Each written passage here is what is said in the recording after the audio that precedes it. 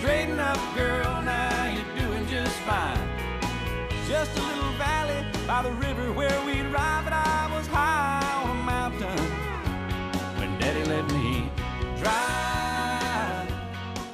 Your station for prep sports year-round. We are 106.1 Nash Icon, WRKN, Picayune, New Orleans. Good morning, and welcome to the 27th year of the Three Tailgaters Show on 106.1 Nash Icon and at NashFM1061.com. The Three Tailgaters Show is presented by CrescentCitySports.com, the best sports site in Louisiana. The Three Tailgaters Show is also presented by the Allstate Sugar Bowl, representing the best of amateur athletics, and by Francesca's by Katie's in New Orleans, serving up St. Louis-style food with a New Orleans flair. The Three Tailgaters are also brought to you by Lamarck Ford and Lamarck Lincoln, by Lifegate Church in Metairie, by Bergeron Automotive in Metairie, by Premier Automotive throughout the New Orleans area, John Curtis Christian School in River Ridge, Life Resources Ministries, the R&L Carriers New Orleans Bowl, and by Premier Automotive. Promotional consideration is provided by Venezia Restaurant on North Carrollton Avenue, Two Tony's Restaurant at West End, Perrin's Restaurant in Harahan, Reginelli's Pizzeria, with locations throughout the metro area, Ye Old College Inn on Carrollton Avenue, Messina's at the Terminal and Runway Cafe at Lakefront Airport, by Copeland's of New Orleans and Kenner at the Esplanade Mall, Desi Vegas Seafood and Steakhouse in Metairie, Chateau Cafe with locations in New Orleans and Kenner, Moe's Pizza in West Wego, Hooters Restaurants in Metairie and Gretna, Gio's Pizza and Spaghetti House in Metairie, Hobnobber Cafe in Metairie, Fat Boy's Pizza on Metairie Road, by Mike Cirio's Po' Boys and Deli on St. Charles Avenue, by That's Amore Pizzeria in Metairie, Bear's Po' Boys on Causeway Boulevard at Metairie Road, Fury's Restaurant on Martin Berman in Metairie, and by Manning's Restaurant at Harris Casino on Fulton Street. Now here are your hosts of the Three Tailgaters Show, Ed Daniels, Sports Director of WGNO and WNOL, CrescentCitySports.com, and the Clarion Herald, and Cumulus Radio New Orleans Sports Director Ken Trahan of CrescentCitySports.com, the Saints Hall of Fame Museum, and the Kenner Star. And a pleasant good morning, and welcome to another edition of the Three Tailgaters Show here on 106.1 FM Nash Icon. We're on the web at NashFM1061.com. TuneIn app available for you anywhere in the world to check us out via iHeart. No excuse. You can hear us so many different ways. At home, if you got Alexa, just tell her to play WRKN or play Nash Icon 106.1 FM. Of course, at the end of the show, you can always catch the podcast. It'll be posted at CrescentCitySports.com if you want to hear it back, or if you didn't get a chance to hear it and tell your friends. You can always listen back to the brilliant takes of Mr. Daniels via podcast at CrescentCitySports.com. In addition to that, you can email us, ed@wgno.com, Ken at CrescentCitySports.com, or feel free to call the show at 504-260-1061. That's 260-1061 to participate in the conversation. Second hour, of course, we'll talk about the Saints extensively. We'll get into LSU in just a bit. We'll touch on the Pelicans, high school sports, you bet. Milestone victory for J.T. Curtis last night. We hope to visit with him, too. But I visit right now with my good and great friend Ed Daniels of WGNO, WNOL, Friday Night Football, CrescentCitySports.com, Nash Icon 106.1 FM, and the Clarion Herald. Good morning, Ed. Kenneth, how are you? Doing fine. Just another nice day, and here to talk about the things we are passionate about and have some fun in the process.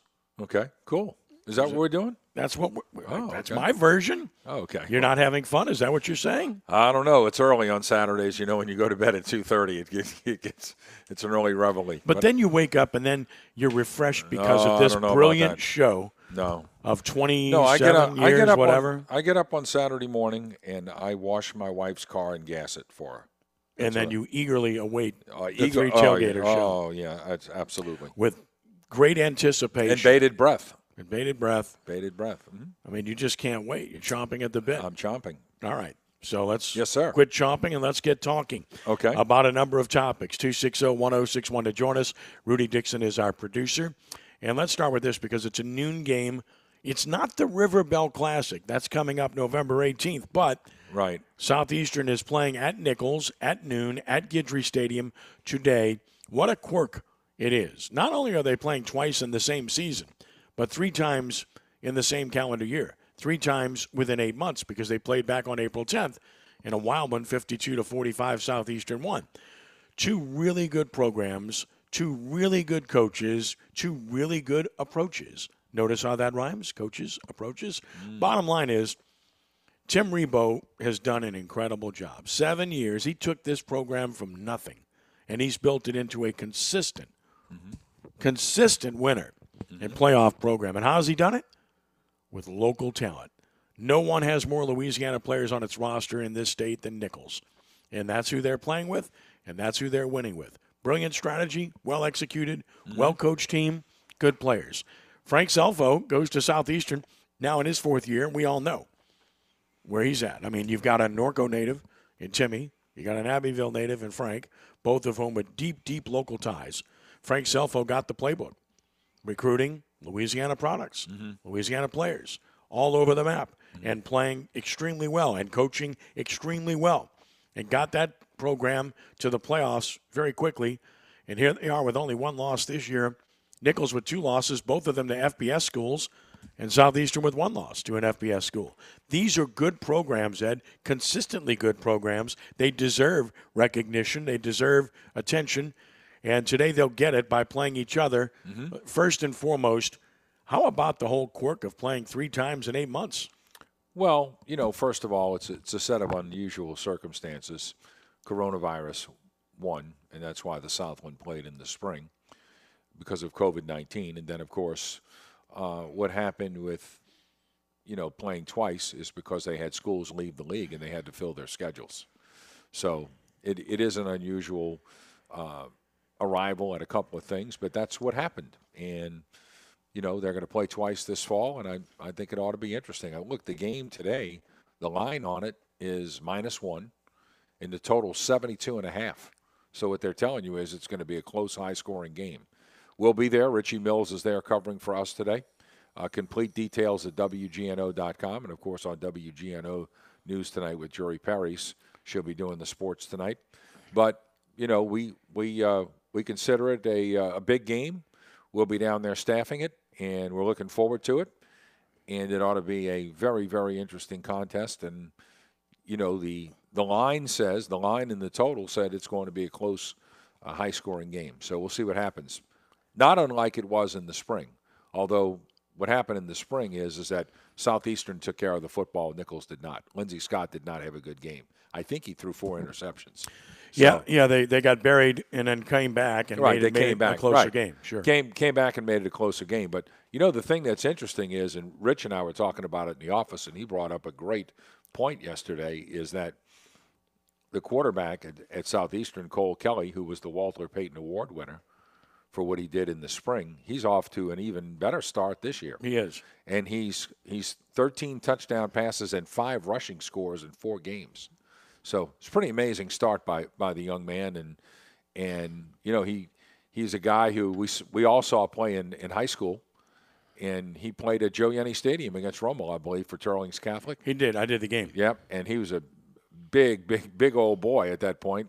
Now he's a man, and he went to Arkansas, and he's found a good spot. And you talked about Frank Selfo, and I think it's interesting that one of the things he said was, look, we knew what the previous coach believed his strategy, and I'm not saying it's wrong or it's right because he had a lot of success and got them to the playoffs before it kind of didn't do as well as he thought it would do. But I think it's important. Frank Selfo, I think it's his last stop, all right? And he wants to coach there, and he wants to build with high school players, and he's going to take transfers like all FCS schools do. But I think he's going to try to do what he can to get as many Louisiana kids on his team as possible as well. So in that regard, I think it's fantastic. And it's fantastic that both of the schools, who frankly in the past weren't succeeding at a high level. If you remember the last game before Timmy, I think they lost to Southeastern 62-3. Yeah, something like that. Something like that, some ridiculous or hideous number. But, the fact that Nichols and Southeastern are both winning and they're both extremely relevant in football is tremendous. And hopefully they can make the next step, which is the upper echelon of the FCS. And they're close. Right, but talking to Frank during the spring, and I don't think I'm speaking out of turn, one of the things he said was, we did an interview there about another story we were doing, and one of the things that Coach Selfo said was, we've traveled to other places in the country that are FCS schools, and we see the kind of facilities they have, the kind of support they have, and to me, it's a critical time for both of those schools. And I know Nichols has a new field house. Yeah, it's beautiful. Big difference. Big difference. And, I know Southeastern's trying to do the same thing. And J.R. Teagues there is an extremely good athletic director. And it would be great. It would be great for the conference if one of those schools won a national championship. And, I think traveling around the country and playing in some of these playoff games, they've learned what it is like at the top level. And, it's kind of like I was watching a YouTube video, I guess it was Thursday. Mark Stoops said, look, if we're going to compete in this league, and this guy's done a tremendous job at Great Kentucky. job. Might want to keep him on your radar. Right, no question. He's done an incredible job. And, the fact that he says, look, if we're going to win here, we have to continue to recruit these type of players. I think he truly understands what it takes to win at a high level in the Southeastern Conference. Well, it's kind of the same thing in the FCS. Nichols and Southeastern have both had a lot of success regionally, but now they want to win playoff games. They want to be in the Final Four. They want to be in the championship game, and there's a roadmap to get there. And I think the first piece of that puzzle is keeping both of these coaches in place. Buchwald Family Athletic Complex, gorgeous 20,000-foot facility, just opened at Nichols. They spent $6.5–7 million on it, and it's going to make a difference. I talked to Tim Rebo. We had him on the show this week on 106.1 FM. We had Frank Selfo on the show, too, on Wednesday night. You can go back and listen to that and read my story at CrescentCitySports.com. Big game today, first of two meetings this year, and it's a toss-up game as well. It should be. Lindsey Scott has improved dramatically this year. He's finally settled in, and you're seeing what he's capable of doing. When you saw him coming out of Zachary, it's what you expected. He's gone through a lot of trials and tribulations to end up in this spot in Thibodaux. He's flourishing now. And as for Cole Kelly, I honestly believe he's going to play in the NFL. Well, he's got all the attributes. He's got the size. He's got the arm. He's got some mobility. He's not a bad runner. He's not fast, but he's not a bad runner. But he's more than adequate in that area. Yep. And obviously he has a team that has galvanized around him, so he has some leadership skills as well. No doubt. And, good for him. All right, it's 504-260-1061, Mandeville, where Chase awaits us. Hi, Chase. Thanks for the call. Welcome to the Three Tailgaters Show. Hi, it's Jason, and I'm actually on the way to the game right now. I've seen Cole Kelly. I've seen defensive linemen hanging off him while he's throwing. But I've also seen Dejon Dixon now for several years. We talked about Cole Kelly in the draft and maybe playing on Sunday. What about Dejon Dixon, gentlemen? Yeah, Dejon Dixon has the size. Dejon Dixon competes. He doesn't run great, but he doesn't run bad. I think that's a fair description. Ed and I watched him in high school. Yes. And I've seen him play throughout his stay at Nichols. Chase Forcade, of course, went to him. He played hurt the 1 year and was still productive, and he's not hurt now, and he's just been off the charts. So, no, absolutely, I think he's got a great chance to play at the next level. I haven't looked at draft projections, but with his size and his ability, it wouldn't be surprised to me if he's a mid-round guy. I certainly think he can play in the NFL. Brilliant player. For that matter, I think Julian Gums has a chance. He is a strong, quick, tough running back, and his body and his prototype is the NFL prototype. He can take a beating. He can make the runs. He can take the hits and keep on going. So I think you're looking at, 3-4 guys from these teams that could absolutely play at the next level. Ed? Well, Cole Kelly's 6'7", so the gentleman makes an excellent point. He's listed on their website as 6'7", 260. Yeah. So he's a very, very big man. And you could see why guys would have a hard time getting him down. As far as Dixon is concerned, the one thing I would say about Dixon is this, and Kenny mentioned it, he has the size. And a lot of NFL teams love big wide receivers, including the New Orleans Saints. And a guy like that down in the red zone is somebody that can definitely be utilized. And I think there's a lot of draft capital placed on guys who can run, and I get it. But I think one of the things you have to look at is a guy who can be productive. And to me, a guy like that who can be productive has a chance to be an extremely good player. And again, a big wide receiver, and a lot of teams place a real premium on that. What do you think about P.J. Burkhalter, the offensive lineman, as maybe a free agent in the NFL? Well, I mean, certainly I think there's always a chance. And, I mean, look, linemen are always given a chance. And you're always looking for if a guy is not drafted, for a free agent offensive lineman. So Saints have some on their club right now. And those guys have a way of sticking in the league. So I think he would have a chance. Well, Burkhalter's got what, for the interior of an offensive line at the next level, he's got what you're looking for. He's huge. He's 6'2", 6'3", about 330 pounds. Correct. He's one of those road graders, okay? And he can get leverage. Definitely inside player. And because he's not overly tall, leverage is important. He does get that. He's a first-team All-American.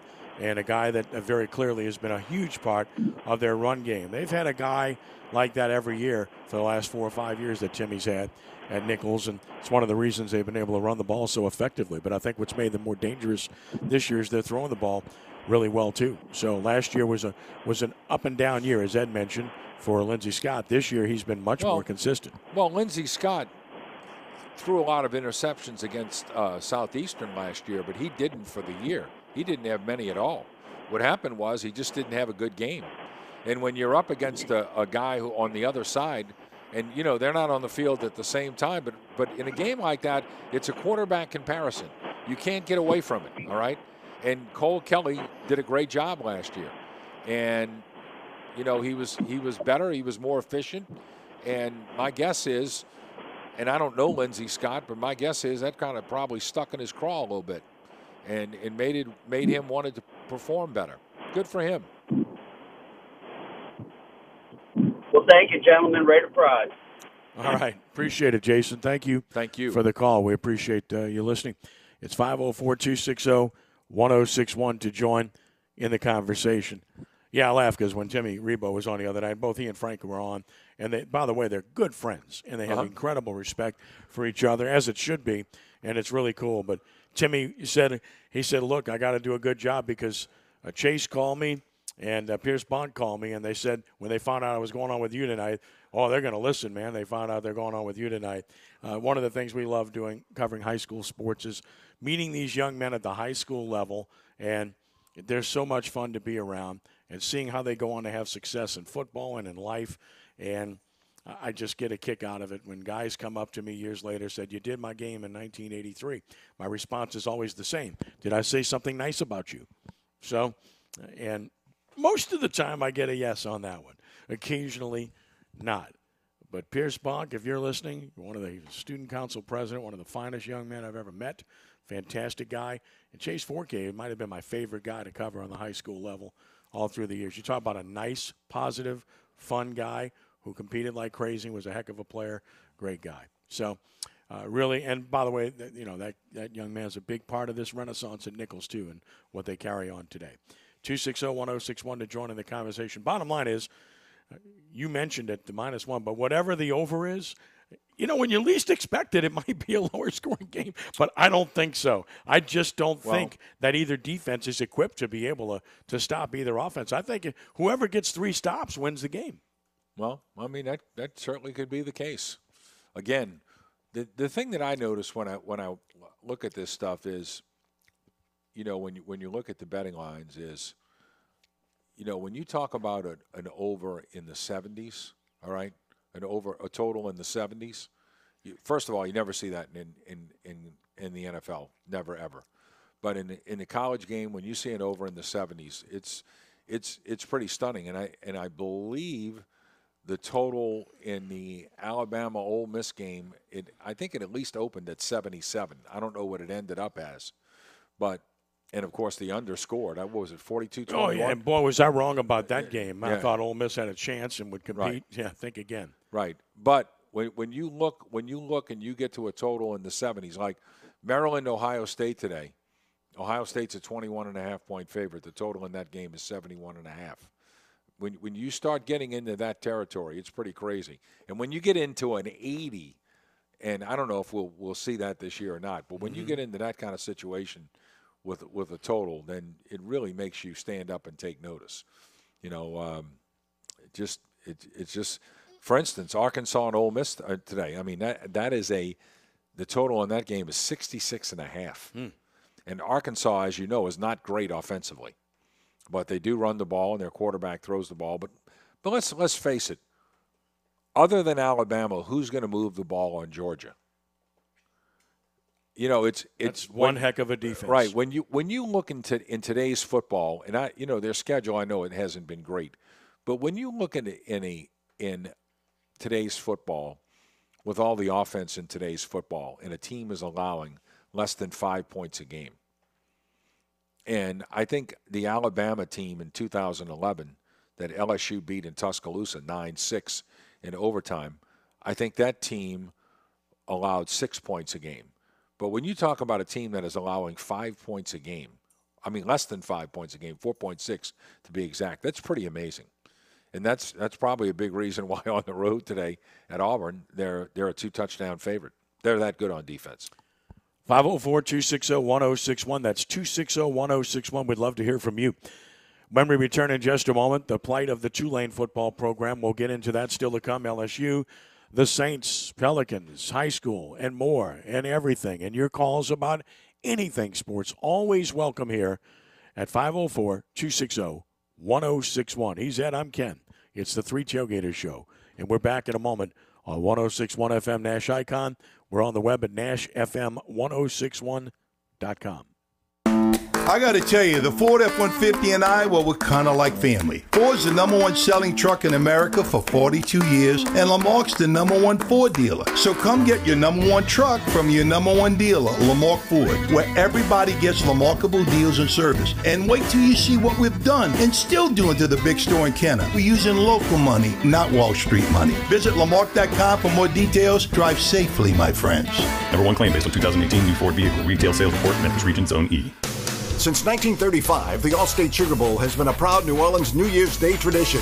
Through its annual support of college football and amateur sports, the Sugar Bowl attracts hundreds of thousands of visitors to the state, providing countless opportunities for young people. Resources from these events enable the Sugar Bowl to support education and community programs impacting thousands of New Orleans area teachers and citizens. The Allstate Sugar Bowl, proud to host the best of the Big 12 and the SEC in the Superdome on New Year's Day 2022. Ken Trahan here with Scott Craig of Francesca by Katie's Deli Pizzeria, 515 Harrison Avenue in Lakeview. We both love high school sports and the St. Louis Cardinals. That's a big amen. And we both love great food at a great location. That's a bigger amen. Francesca by Katie's has it all. That includes daily specials, building your own sandwiches and pizzas, delicious burgers, scrumptious salads, and a kids menu. Francesca by Katie's is also host of Ken Trahan's Original Prep Football Report. We love supporting our area schools. It's a shame not everybody can go to Brother Mark or Rummel. If you don't come, you're to blame. You'll be glad you came. Francesca by Katie's, 515 Harrison Avenue in Lakeview.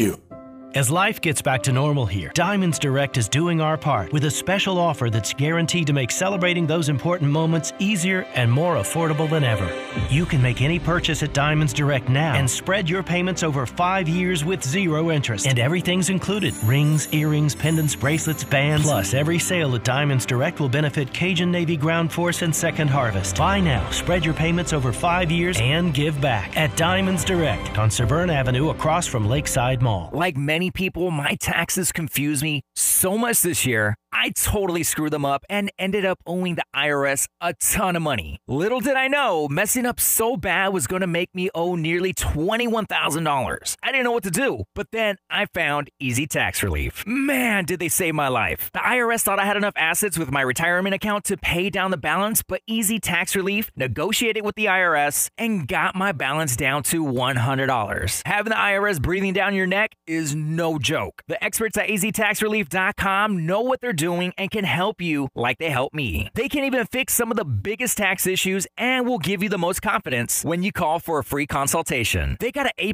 rating with the Better Business Bureau, and they'll give you $200 off the services they offer when you give them a call today. Easy Tax Relief is here to help. Give them a call. 800-575-2063. That's 800-575-2063. Or head to EasyTaxRelief.com. Just tuning in? We're just getting started with the Three Tailgaters Show on 106.1 Nash Icon, NashFM1061.com, and through CrescentCitySports.com. What are you waiting for? Call 504-260-1061. Now back to Ken Trahan and Ed Daniels. Well, Tulane is now 1-5 and 0-2 in the American Athletic Conference. So the record is what the record is. The record doesn't lie. I think it's legitimate as to who this football team is. There's so many numbers to ponder when you talk about this Tulane team. Number one, they've given up the most yardage to every single opponent they faced this year, the most yardage that opponent has gained all year long. On the offensive side of the ball, there's this. In the 5 losses, Tulane has averaged 109.4 yards rushing per game. Think about that with this run-heavy offense and how many yards and how much productivity they've gotten out of their running game under Willie Fritz. But it really cuts two ways. It's not just the fact that they're not succeeding running the ball. It's the fact that by not succeeding, the defense is on the field more. And this defense is, for lack of a better word, anemic. When you look at what's happened for Tulane this year, outside of the Morgan State game, they're allowing 44.2 points per game. 44.2. Then there's this. They can't get the wake-up call. They come out of the gate snoozing every week. Against Oklahoma, 37-14 in the first half. Against UAB, the deficit was 21-0 in the first half. At Ole Miss, the deficit was 40-14. At East Carolina, the deficit was 24-0 in the first half. And at Houston, it was 14-0. Something in the water. They've got to change the approach. Maybe it's the fact that they're not good enough, but they shouldn't start off so poorly in all of these games because they were able to come back against Oklahoma. They were able to come back against UAB, and they were able to come back against Houston and even take the lead. But they start off so poorly, it's hard to overcome.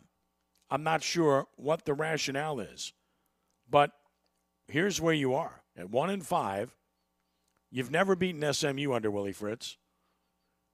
You're not going to beat UCF in all likelihood. You're not going to win at Memphis in all likelihood. You're certainly not going to beat Cincinnati. And you're going to have a tough time with USF. Tulsa, maybe you'll be favored to beat. It might be the only one of the group. Tulane, one of the worst defenses in the country. Bottom 7 in the country in average yards allowed. Bottom 5 in points allowed. 2 new coordinators. No disrespect. It might not be the coaching, but it's not working. So it begs the question, where is this program and where is it going? So much euphoria, so much optimism, and rightfully so, because Willie Fritz had taken this team to 3 consecutive bowl games. They're not going to a bowl game this year. They're certainly not having a winning season this year. And as Les East wrote for CrescentCitySports.com, following up on my piece, he wrote that the Tulane team and program seem to have hit their ceiling as far as what they can do and can accomplish under Willie Fritz. And it's not a knock on Fritz, and he's by no means in any trouble, nor should he be. Okay, he's done a very fine job at Tulane. But in the final analysis, they don't run the ball well. Their offensive line is getting Michael Pratt killed. He's getting the living hell beat out of them every week, and their defense can't stop anybody. So that's a really, really bad equation. And I just mentioned the rest of these games. I mean, can you find more than 2 wins remaining on the schedule? Very hard to do so. Ed, your take. Well, I think it's a confluence of a lot of things. Their offensive line is underperformed. Their quarterback is clearly hurt. Now he's able to practice, but he played a game a couple of weeks ago against UAB where he didn't practice the whole week. And he's tough as nails. But he's out there, but you know he's not close to 100%. Defensively, they've been at times embarrassingly bad. And I know they made a change there at coordinator. That's not working, whatever's going on there. Also, look, I think you understand when you watch this team play how good their defensive line was a year ago. DeAndre Williams, a good player. Of course, Patrick Johnson and Cam Sample both playing in the National Football League. Mm-hmm. They haven't replaced those guys. And the schedule's tougher. Maybe we're singing a different tune if Tulane's playing different teams, but they're playing Ole Miss and Oklahoma, one who's a top 5 team and one who was in the top 10. So I think that's a part of it. But one of the nuggets that I got from the press conference listening to it, I wasn't there on Thursday night because I was doing the news, and it was going on during our newscast. But one of the things that I thought was interesting is that Willie Fritz said on offense, defense, and special teams, maybe sometimes we're asking people to do something they cannot do, which to me tells me one thing, that's disagreement among the coaches. And whenever I hear that, I'm like, that doesn't sound all that promising. But I don't think this has been updated since Thursday, but I'm looking at the league website, all right? This shows you the importance and what's going on with defense. Cincinnati's allowed 8 touchdowns all year. Now, this is, I think, before this week's games. Houston 11, SMU 13, East Carolina 19, Tulane 32. 32 touchdowns in 6 games. Well, that has been updated. 32 touchdowns in 6 games. So that's pretty amazing. And when you take out the Morgan State game, as you said, even with the Morgan State game in there, the only game they have won all year, they're allowing 40.2 points per game. It's crazy. You can't. I know you lost guys, but you can't be that bad. All right, you can't be that bad. Plus, I think it's pretty obvious that Tyjae Spears is not 100% yet. He had that long run on the 39-yard run on the draw play for a touchdown on Thursday night. And it was good to see him running away from people because that's what he does. He has elite speed. I think it's been a confluence of a lot of things, and I don't think the month in Birmingham helped them either. So, but that would be an excuse, and I don't think you can, that's over with, and you've got to find a way to regroup. And as you mentioned, the teeth of the schedule is coming up in a lot of ways. I mean, Cincinnati's a great team. That guy's going to get a big job, Fickle, at some point. He's really a good coach. Outstanding. He's really outstanding. Yeah, he's done a tremendous job. And look, he was passed over for the Ohio State job, and he's an Ohio State guy. He was their defensive coordinator before he came to Cincinnati. That guy's really good. But the thing that I look at is that the thing that disappoints me the most is being unable to protect the quarterback. It's like a jailbreak. Now, I know Houston did that last year, but this is an experienced offensive line, at least center, left guard, left tackle. And, yeah, I just thought that they'd be better. So did I. I thought it would be a strength of their team. Yes. It has not been the case. Yeah. At all. So, I mean, it's a total breakdown. And look, Kenny. The best thing that they've had this year is their tight end play. They're getting really good production. James and Wallace have been very good. James and Wallace have been really good. For the tight ends have been extremely productive. Give Chip Long credit for some of the schemes to be able to create space for these guys. They're working very well. But the wide receivers, it's no better than last year. It's not good enough. The secondary, which we thought would be improved, It's not been better. I know Nick Anderson's got hurt, but still, on defense, there is no difference maker. Right. And when you have a chance to get a pick six the other night, drop it. You drop the ball. And that guy's a good freshman, Jaden Cannon. Yeah, he's got a chance to be a good player. He's a good player. Yep. But, again, they don't have the leeway to be able to make mistakes and overcome them. They've got to make plays when they can. And I hear from a lot of Tulane people, and frankly, I've heard this my entire life, and frankly, I'm tired of hearing about it. Yeah. Right? It's hard to win here. All right? I get it. I understand that. But who made it that way? Yeah. The answer is that you made it that way. Right. And, here we are, and a lot of people are frustrated. The stands are empty, and people aren't coming. They're not winning. And, the other night, it's a weeknight. The game's on television. I understand you don't have to leave your home. You can watch the game in total comfort and then still go to work and be early in the morning. I get all of those things, okay? I get all of those things. But, again, I heard so much about how this stadium was going to turn the fortunes of the football program, all right? And again, I'll say the same thing I said 10 years ago. A stadium doesn't make tackles and doesn't score touchdowns. And you know what? You can't blame it on the Superdome anymore. That excuse is gone, all right? I heard all the great things about it was going to be a panacea. All the students were going to be there. It was going to be packed. We were going to have tailgating and all this other stuff. You know what? That's all BS. All right.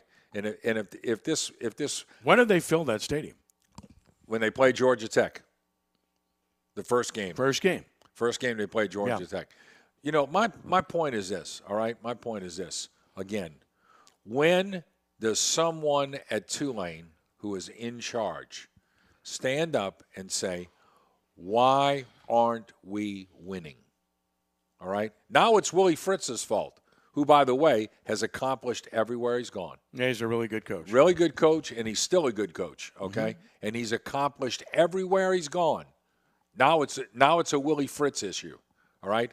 No, as it's been since 1965, with a few little moments of excellence sprinkled in under different coaches, okay? It is a university problem, and the reason they aren't winning is because the university doesn't want to win. Because if they wanted to win, they'd operate differently. Thoughts are welcome at 504-260-1061. That's 260-1061 if you'd like to join in the conversation. We'll talk prep. We'll get into LSU coming up, the Saints. We'll touch on the Pelicans, all that. And, of course, anything that you would like to discuss, we'd love to hear from you. It's 504-260-1061. 3 Tailgater Show. Ken and Ed will continue in a moment here on 106.1 FM Nash Icon, on the web at NashFM1061.com.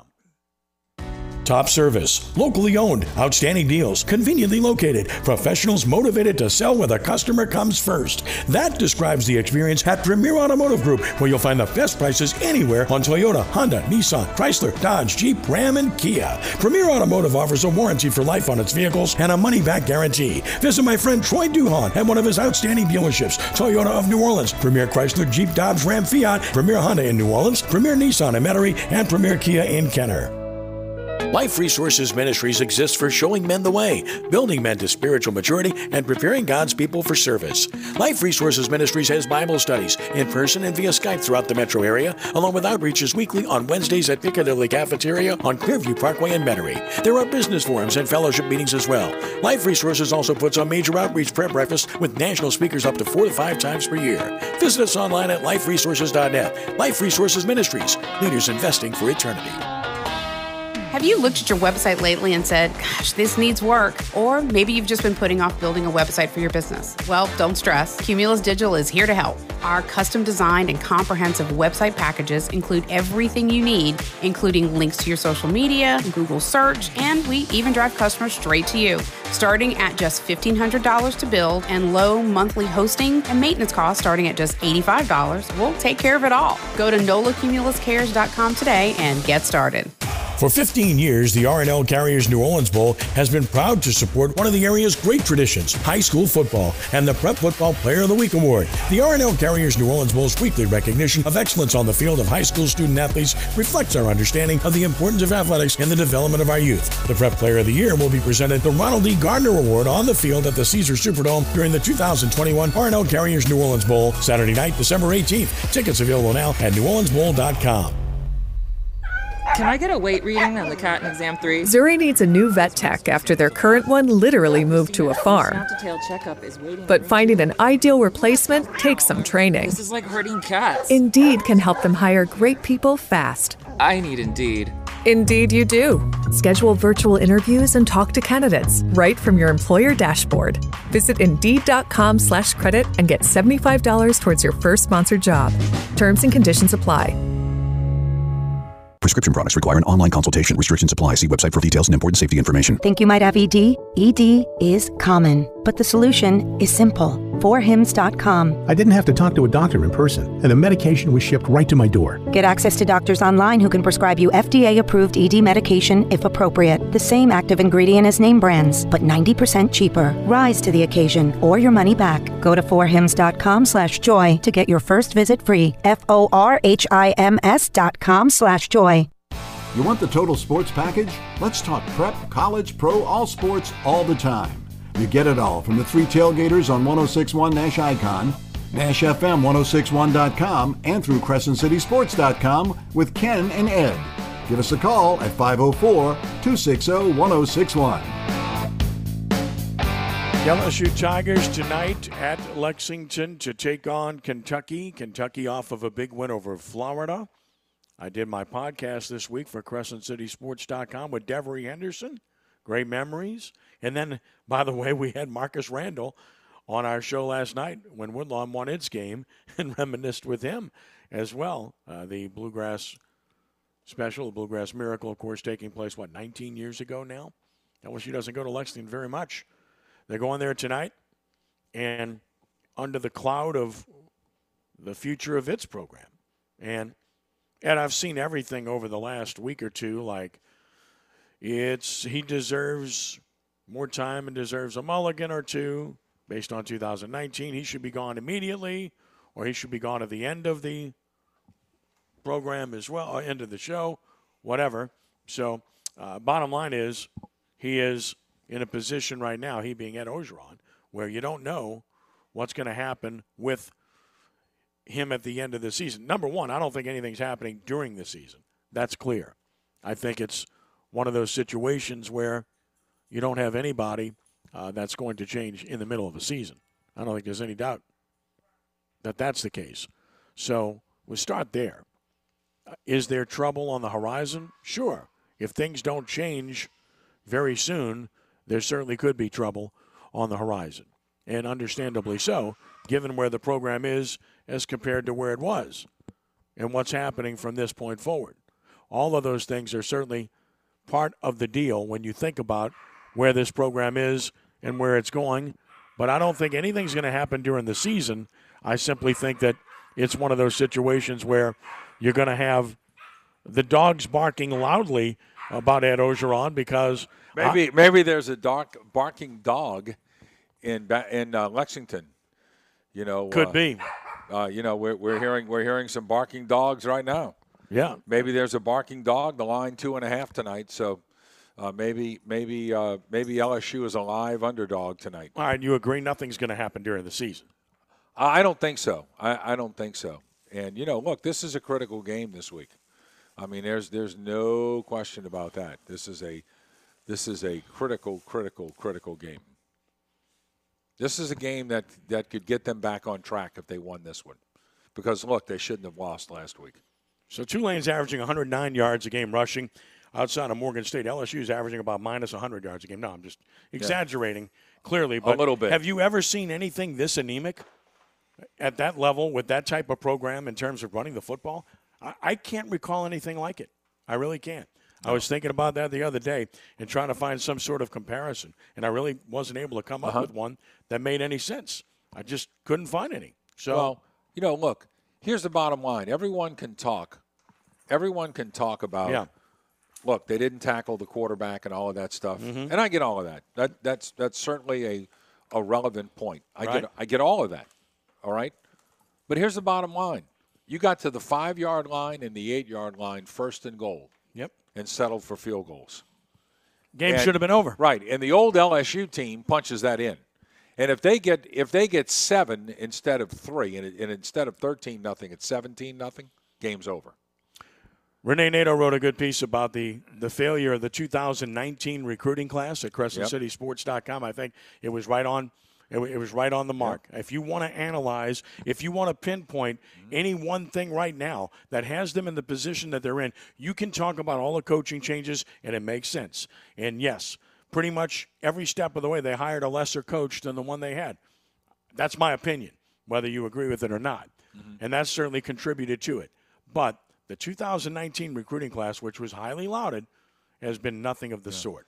Yeah, I did some research on that about a month ago for an article I wrote for the Catholic churches in the Clarion Herald about that 2019 class. Yeah.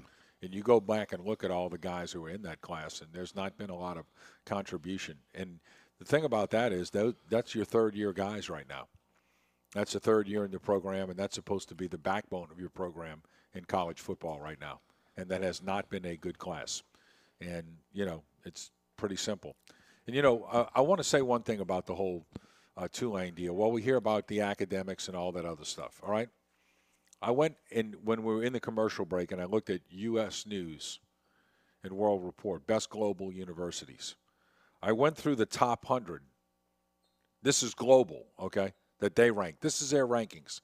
I didn't go into in-depth as to how they arrived at that, all right? But this is their rankings, all right? Tulane is not in the top 100. All right, and I'm not saying it's not a great school. I'm just saying it is not in the U.S. News top 100 at this point. By other metrics, it's top 50. Okay? But I'm just saying. I understand what you're saying. I'm just saying I'm looking at what their rankings say, all right? Okay. What their rankings say. I'm not saying they're right or wrong. All right, so what's the point? My point is this, okay? North Carolina is 36, Texas is 38, Pitt's 43, Ohio State's 45, Minnesota's 47, Colorado's 59, Illinois 60, Maryland tied for 60, Georgia Tech 66, USC 70, Vandy 72, Penn State 75, Arizona 97, Brown 100. All right? So what I'm telling you is you can't keep using that excuse. We have a third tailgater joining us in Lenny Van Gilder, and you bring that up, so I'll bring him in because he spent an enormous amount of time on campus at Tulane University, where he watched occasional would be the right word, success. I'm trying to be kind about football, but for the most part, wandering in the wilderness. Yeah, and he manipulated the attendance too, big time, on a regular basis. On a regular he couldn't basis. manipulate the win-loss total. Believe me, if that were a crime, the feds would have thrown him. He'd still be in there. I'd be signing in to visit him. That's right. We'd be in Colorado somewhere.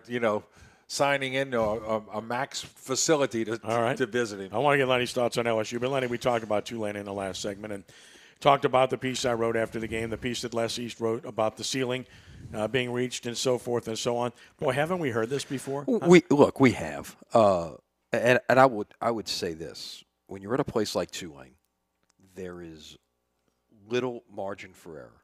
So when things like hurricane disruptions happen, when injuries happen, when all of those kind of things happen, I think they have a cumulative effect. Ed, you touched on it about, what being gone for nearly a month did to this team. 2005, we know that is terribly different than what we're dealing with now. Right. Thankfully, okay? But remember that 2005 team, if I remember correctly, they ended up having to play 11 games in 11 weeks, just like LSU in 11 did. different stadiums. In 11 different stadiums, okay? That was obviously different. Uh-huh. They started out 2-1.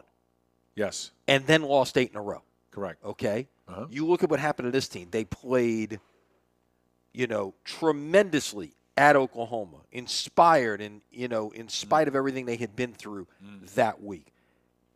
Obviously played well and then called off the dogs against Morgan State. Mm-hmm. And then started okay, against Ole Miss, had a little bit, and then just all of a sudden got steamrolled, and it's not been the same since. We've seen little dribs and drabs. You had a little bit of a comeback against UAB with a chance. They had chances to make plays and perhaps tie that game, maybe even get over the top. Didn't do it. Had chances Thursday night against Houston. Got a lead briefly but could not get over the top. Correct. So, but other than that, can't get pressure on the quarterback, and they got there's a lot of things they can't do. You can't get pressure on the quarterback, and you keep blitzing. Now it worked for a while, but then it didn't work. But look, I think your point's well taken, Lenny. I don't think they've ever recovered from Birmingham. All right, and I think it took a lot of starch out of their team. But they had a lot of things confluence at the beginning of this year. But and I think let me add this. Even if everything had been perfect, if Ida had not happened, if a lot of other things had not happened, this is clearly the most difficult schedule Willie Fritz has had to play in his time here. Having to play Oklahoma and Ole Miss out of conference. Cincinnati, I'll say it now. Cincinnati runs the table, they belong in the playoff. They'll probably find a way to keep them out. For the conspiracy theorists out there, they'll find something, whether it's strength of schedule or whatever, to try to hold them out of there. But if they don't get in this year, you'll never see a team. Luke Fickell's he's leaving. Yeah. If they don't get in this year, it's time for Luke Fickell to leave and go to a Power 5 conference. The playoffs changing. They're going to go to 8 teams to protect the Bulls. They're going to 12. They're going to 12 teams. Right. Yeah, 12 teams. Right. That's one of the things that we uncovered here. Yesterday, I guess, was the AP report that ESPN gives them the same amount of money if it's an 8-team playoff as it is a 4-team playoff. This is all about making more money. It's going to 12. Yeah. Well, I mean, it's also going to go out to bid, too, at some point, I would say. It could. If it gets to 12, I think you may see somebody else come to the table. Sure. And look, I think, I know we're off on a different tangent, but I think the Bulls not being on over-the-air television has hurt them. All right? I just think this is 2021. I mean, there's so few things. I don't think. Right, but there's a lot of cord cutting, too, Lenny. No doubt. And it's definitely affected the ratings. There's a lot of cord cutting. It's definitely affected the ratings. Which is why ESPN is pursuing an over-the-top option that you don't need cable anymore. You can buy a subscription and just be able to watch ESPN. So, the times they are changing. Didn't that's I've heard that somewhere before. That's the way it goes. Look, there's a lot of things that have happened, but and for whatever reason, the change on defense has not worked out. All right? It's not worked out. And, when Willie Fritz changed offensive coaches, that did work out. And I think Doug Roos is a good coach. And Jack Curtis is a good coach as well. And both of those guys worked for him for a long time. But, it for whatever reason, all right, and I think, not having Johnson and Sample, who are both exceptional players, has made a difference. Their defensive line was really the strength of their team. But they got, if you go back 1 year, okay, 1 year, it's either 1 year or 2 years. If you go back, I think it was last year they played East Carolina in Greenville, second year in a row. Last year, they were all over that quarterback. He didn't have a chance to breathe, all right? Same guy, the left-hander. He didn't have a chance to breathe for 1 second last year. They were pouring in on him. You know what? This year, he had a great running game. He's sitting in a rocking chair back there. He didn't have one worry in the world. Well, teams are going to get better. Other teams are going to regress. And I think you touched on the fact that's the hardest thing to find out there are quality pass rushers. That changes everything. Okay, sure, you can rush pressure, 4, drop 7. You can back up a deep, make sure you can get there quickly. It gives you the ability to play man. It gives you so many things that you can now do. That is that is a game-changing quality for teams. You're getting off the field on third down and putting your offense back out there. So, right. Did you hear what Ed Ogeron said this week? And I have as you're transitioning to LSU, but go ahead. Right. Did you hear one of the things he said this week? And I didn't go back and look at the game. Play-by-play. I looked at some of it, but not all of it. On occasion, Auburn was rushing 2 and dropping 9. Rushing 2 and dropping. Worked. And it worked. To perfection after LSU had a big start. Right. Rushing 2 and dropping 9 because they know they're not running the ball. You know what? That's unbelievable. When that happens. And look, you could see, I'm in Baton Rouge last week, and you could see Auburn out there in early downs with 6 defensive backs. And that makes it really tough for the quarterback because he's throwing in tight windows the entire game. And, like I said, you get to the 5 and you get to the 8, and I've seen a million Auburn teams over the years. That team, I've been to Auburn many, many times, enjoy it there. Seen all the games in Baton Rouge that they played over the last 25, 30 years. That was a very average Auburn team. The Tank Bigsby, who's a great running back, was really kind of like an ancillary piece in this game. That, the quarterback made a bunch of plays, but that is not a great Auburn team. That is a very average Auburn team. And LSU, when they get to the 5-yard line, they ought to be able to punch it in on them. Derek Brown is not playing defense at Auburn anymore. No, that's a choice in my mind. You've got to want to run the football. And that's, you can't just give up on it because that changes everything. LSU ran the ball in 2019. They ran the ball extremely well in 2019. Well, a lot of that was based on, formations as well. You spread people out. Look, if you're going to spread people out, that's great. You're up front 5. You're right. Like you said, they're rushing 2, and they're dropping guys out. 5 can't block 2 or 3 or whatever I agree. it is. If you go back and look at the Mississippi State game, Lenny, in the first half, State's in a 3-man line. They're rushing 3, dropping 8. They're in a 3-man line. LSU can't move those guys. Right. So finally, in the second half, they make an adjustment. They start running counters, and they start pulling their guards to try to get some leverage on people and build up a head of steam and get people blocked because they can't do it honestly up front. That's terrible. It is. Look, their running backs are nothing special, LSU. They're not bad. They're just nothing special. They don't have that difference maker at that position that can make people miss. Clyde Edwards-Helaire made people miss. You know what? Clyde Edwards-Helaire caught people in the hole at the line of scrimmage, behind the line of scrimmage, and he still made people miss. Joe Burrow got pressure like you wouldn't believe and stepped left, stepped right, stepped up, spun around, made guys miss. My point is this. LSU's offensive line was clearly a lot better in 2019. But in my estimation, they weren't great by any stretch of the imagination. They were fairly good to pretty good, and the players around them, namely Joe Burrow and Clyde Edwards-Helaire, made them look a lot better. Their running backs are good enough to play with, but they're not good enough to make a difference. That's my opinion. Well, I think Corey Kiner is an excellent back. He's not big. He's on, but I think Corey Kiner is an excellent back. And the one thing that Corey Kiner you haven't seen a lot from him yet because he hasn't had any room. But he's got the ability to stop and then accelerate quickly. And that's something that a lot of backs, only the top of the top echelon have that. Corey Kiner can do that. Corey Kiner is good enough to win with. You got to give the guy some holes. He can move. Armani Goodwin is good enough. Armani Goodwin is fast. And the problem is Armani Goodwin has had no room. But if you can get them, you can get the edge blocked and get him on the edge. He is extremely fast. And the problem is both of those guys are good running backs stuck behind a terrible offensive line. And I think 2019, you go back to that, and obviously this is not 2019 anymore, but you look at your base skill players in 2019. You produce 4 first-round draft picks and a second-round draft pick out of that group of 6 players. Mm-hmm. Who in this group of skill position players that LSU has right now is going to go in the first 2 rounds of the draft? Maybe Kayshon Boutte? Yeah. Kayshon Boutte, he's going to be a very high I think pick. he will. I wouldn't look, I think Smith and Thomas have a chance to be really good. Yeah. Stay tuned because I think they're good, and I think they're going to get better. Brian Thomas is very good, and he's an excellent player. Yes, and I think Smith's good too. And Deion Smith is a very good player. I agree. And both I think of those guys. They're probably ahead at this stage of where Chase and Jefferson were. No, it's a great comparison. I mean, go back and look at those 2 guys in their freshman year. But look, I'm sure he's a nice young man.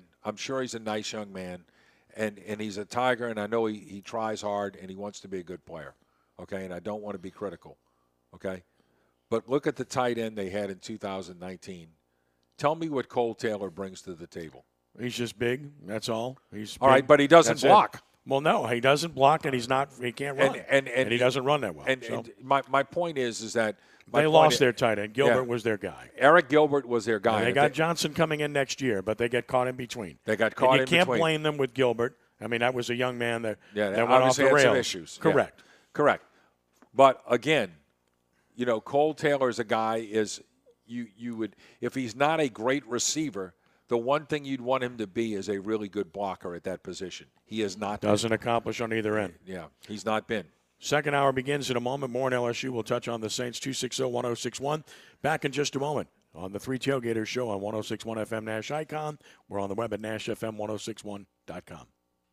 Like many people, my taxes confuse me so much this year, I totally screwed them up and ended up owing the IRS a ton of money. Little did I know, messing up so bad was going to make me owe nearly $21,000. I didn't know what to do, but then I found Easy Tax Relief. Man, did they save my life. The IRS thought I had enough assets with my retirement account to pay down the balance, but Easy Tax Relief negotiated with the IRS and got my balance down to $100. Having the IRS breathing down your neck is no joke. The experts at EasyTaxRelief.com know what they're doing and can help you like they helped me. They can even fix some of the biggest tax issues and will give you the most confidence when you call for a free consultation. They got an A+ rating with the Better Business Bureau, and they'll give you $200 off the services they offer when you give them a call today. Easy Tax Relief is here to help. Give them a call. 800-575-2063. That's 800-575-2063. Or head to EasyTaxRelief.com. Conventional wisdom said we couldn't make a 400-horsepower sedan that's also a plug-in hybrid. At Volvo, we don't follow conventional wisdom. The all-new Volvo S60. Learn more at volvocars.com/US. To experience our idea of luxury, visit Bergeron Volvo on Vets in Metairie or online at bergeronvolvo.com today.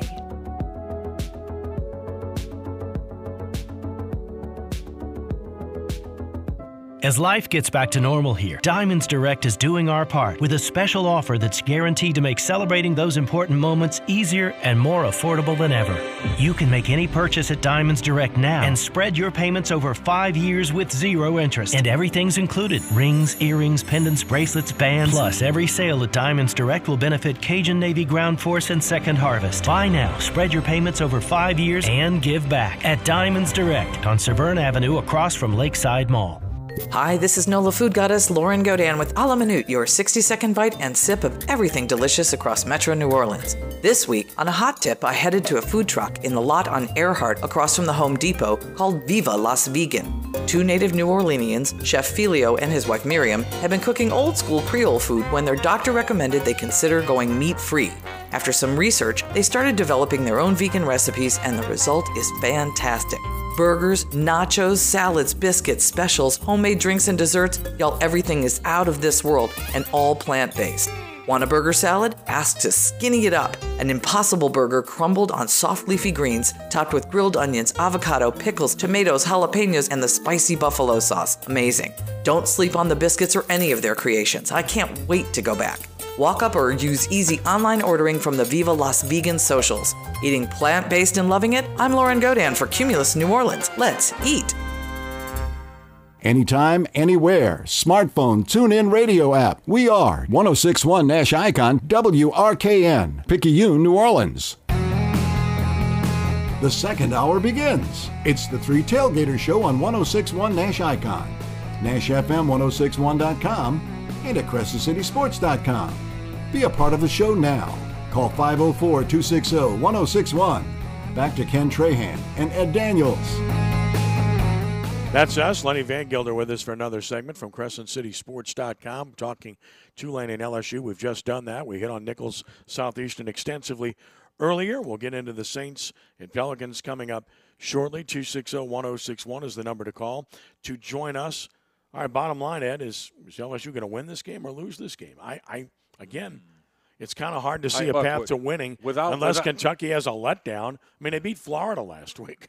Right. That speaks volumes to me. Well, you know, the only thing Kentucky's got to do is, look, just squeeze the field and make them run the ball. Make them run the ball. I mean, that's what they've got to do. And, you know, I'd love to see LSU win this game, but on the road without a running game, to me, that's not a really good I picked LSU in this game with the points because I think it'll be close because I don't know how good Kentucky's offense is. Well, their defense is exceptional. Their offense is moderate or or average right. at best. So what I'm telling you is that lower scoring. If a lower scoring game, and you got to like LSU's kicking game. I think their kicking game is very good. Cade York's an NFL kicker. Cade York's a guy right now. I mean, I wish Cade York was kicking for the Saints. Yeah, we joked about that on Twitter last week. Right, and their kicking game is good. I think that will help them. But if they could find a semblance of a running game, they would have a chance in this game. How can you possibly feel that they're going to do that at this stage? I'm not, I don't. I'm not disagreeing with you. Yes. Okay, you watch the game, so do I. Everybody does. That's not a state secret. All right, that's not something locked in a vault somewhere. That's what it is. But my God. Well, Lenny, Jack Hunt's not playing in this game, so I don't know how LSU can possibly win. Oh, my goodness. Gives us a chance to promo the fact. That's Latest why I edition did of the Crescent City Sports Makers podcast, presented by our friends at Southland Plumbing Supply. Devery Henderson visited with Ken, and some interesting stuff. This is an interesting weekend for him, right? Mm-hmm. Because, certainly it's LSU Kentucky tonight. You got Saints and Washington tomorrow, Which and we'll get into next. that was arguably the most interesting game of that 2009 regular season, at least, I would think. I mean, obviously, people are going to remember the blowout against New England and, obviously what happened in the playoffs. But the intrigue of the regular season was certainly that game, up at D.C. with the Robert Meacham play. Stole the ball. Stole the ball. And then you had the missed field goal late that would have put it away. Yeah, a lot of things. So, that's it. Yeah, it's an interesting weekend from that front. And look, Devery's Louisiana through and through, right? Opelousas to LSU to the Saints, and good to have him. Hope hey, if you haven't subscribed to the podcast. You can get a lot of great content. All of these shows as well. So go to your favorite podcast provider and just search out Crescent City Sports, and there you go. Well, I mentioned last night on the original, we had Marcus Randall on after Woodlawn won its game last night over Dutchtown, and we had Marcus on talking about his team and had to bring it up. And, of course, he said, man, there isn't a day goes by. He said, I own it. I don't have any problem talking about it. It's fun to this day. Some people get tired of it. Some people are like, come on, man, my life and my career were more than that. But he was happy to talk about it. So it's great to talk to Marcus. Yeah, LSU had a great, last I don't night. know if it's LSU's piece that they had online, visited with Jacob Hester, and that something I had not seen before, and apparently Jacob Hester had never seen it either. They showed the end zone copy of the play from the coach's film. And it's interesting just to watch this play unfold because you see everything a little bit more from the end zone than you do from a pan shot on the sideline.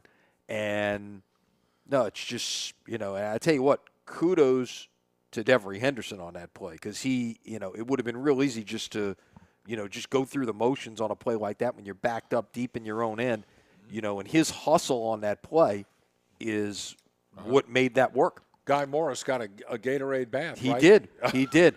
Look, I'm an old, look. And then he got the Ziggy not too long after that. And look, I've done one of the things I remember. I've done a lot of TV production in my day, and if you're watching the game on, it was one of those old Jefferson Pilot specials in the morning, right? Yep, it was.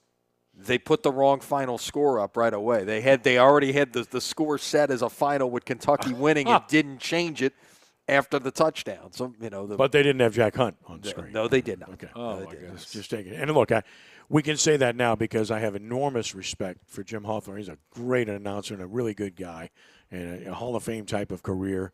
It happens, okay? Mm-hmm. So it happened on that day, but that's another story for another day. So we'll see. LSU's going to have to raise the level of its play if it wants to win this game. Now, you mentioned the Saints in Washington. All right, so I'll ask you both. Before we talk about the game and get to your calls, because we'll have a caller or two, 260-1061 is the number to call. No disrespect, but what's taking so long to come up with a name? Second year now, the Washington football team. Is it that hard to come up with a name? Well, I know this. When you want to try to do anything that messes with a brand in the NFL, it takes a long time. Like if the Saints, let's say the Saints all of a sudden, they've been very conservative in their approach about things. We haven't seen, when's the last time we saw a uniform change here, legitimately? And I'm talking about black pants. I'm talking about legitimately a uniform change. What, the 90s, I guess? The Ditka era? These are basically, other than maybe you took the, the state of Louisiana patch off or you put some, went to something else. I'm talking about basic change. It's been the 90s. it takes over a year to get that through in the NFL process. All the licensing and everything else. So, believe me, this thing's probably been in the works, but it's not something that's going to happen overnight when you've got the NFL involved. Your take, Ed? I'm a little surprised it's taken that long. You know, I think they're trying to find whatever name that is, and I don't know. And especially in these times, you got to be very careful about what you name anything. Well, you're dealing with it with the Cleveland Indians right now, but they've already made their choice. What is their new? What is their new? Tell them, Lenny. The Guardians. The Guardians, man. Yeah. The Guardians. Guardians of the Galaxy, man. I don't know. I would rather whatever. I would rather be the Cleveland baseball team than to be the Guardians, huh? The Guardians. When I heard that, I was like, okay, is there some kind of underlying Cleveland connection there? Explain that to me. I really, it'd be like, changing the name of the Washington Redskins would be like changing the name of the New Orleans Saints. Where do you go from there? There's only one place to go but down. I mean, it'd be like, all right, there's no more New York Yankees anymore. What do you call them? I mean, I don't know. I don't know if any nickname is sufficient. And the Washington Redskins, whether you agree with it or not, that has been a signature name in the NFL for a long, long time. And I don't know. Maybe they're having a hard time trying to figure it out. I'm not really sure. I don't know. We've had Capitals. We've had Senators. What about the Washington Pentagon? I don't know. Like, for instance, it was the Washington Bullets, and because of the connotation, obvious inference to gun violence, that it's changed. And I don't know if I've ever gotten right on the Wizards. It's still kind of but I'm an old school guy. I remember Earl Monroe and Wes Unseld. So that's what made, to me, that franchise so good. I don't know. I don't know what the answer is. I know one thing. Their football team. Let's transition into that. 260-1061. We'll get your calls in a moment. I think their quarterback is on his sixth team. Heinicke? Yeah. I think he's been with 6 different organizations. I'm not saying he's played in an NFL regular season game for all 6, because he hasn't. But I think he's on his 6th team. So, but you know what? The guy's played pretty well. You got to give him credit. He has. In the playoff game against Tampa Bay, not only did he throw for 300 yards, but he was their leading rusher. They had a chance in that game. Because of him. He played very well. They've got pretty good receivers on that team. McLaurin's good, and McKissick is really good. That's right. Their receivers are good. Their quarterbacks played pretty well. But what's amazing about that team is how bad its defense has been. They're 29th in the NFL, and they're horrendous against the pass, which leads me to this. Is this the week that Jameis Winston throws the ball 30 times for the first time or more? Because that hasn't come close to happening yet. We keep hearing that it's all about the matchups. The one thing I would say is the Saints wide receiver core good enough to stress the defense? Well, I'm sure the coach feels that they're not, and that the quarterback has to be kept under wraps to a degree, or they wouldn't have done what they've done to this point. Yeah. I think it's a team that hasn't found its identity yet. I think it's a team that's trying to figure out exactly who they want to be. They are running the ball a lot more, as we have talked about for months and suggested all during the offseason that they would do. And to some degree it has worked, but you have to have the presence of the pass to hurt people with. And where Jameis Winston is concerned, Lenny, he threw 2 long balls last week that were beautiful. One for a touchdown. It was called back.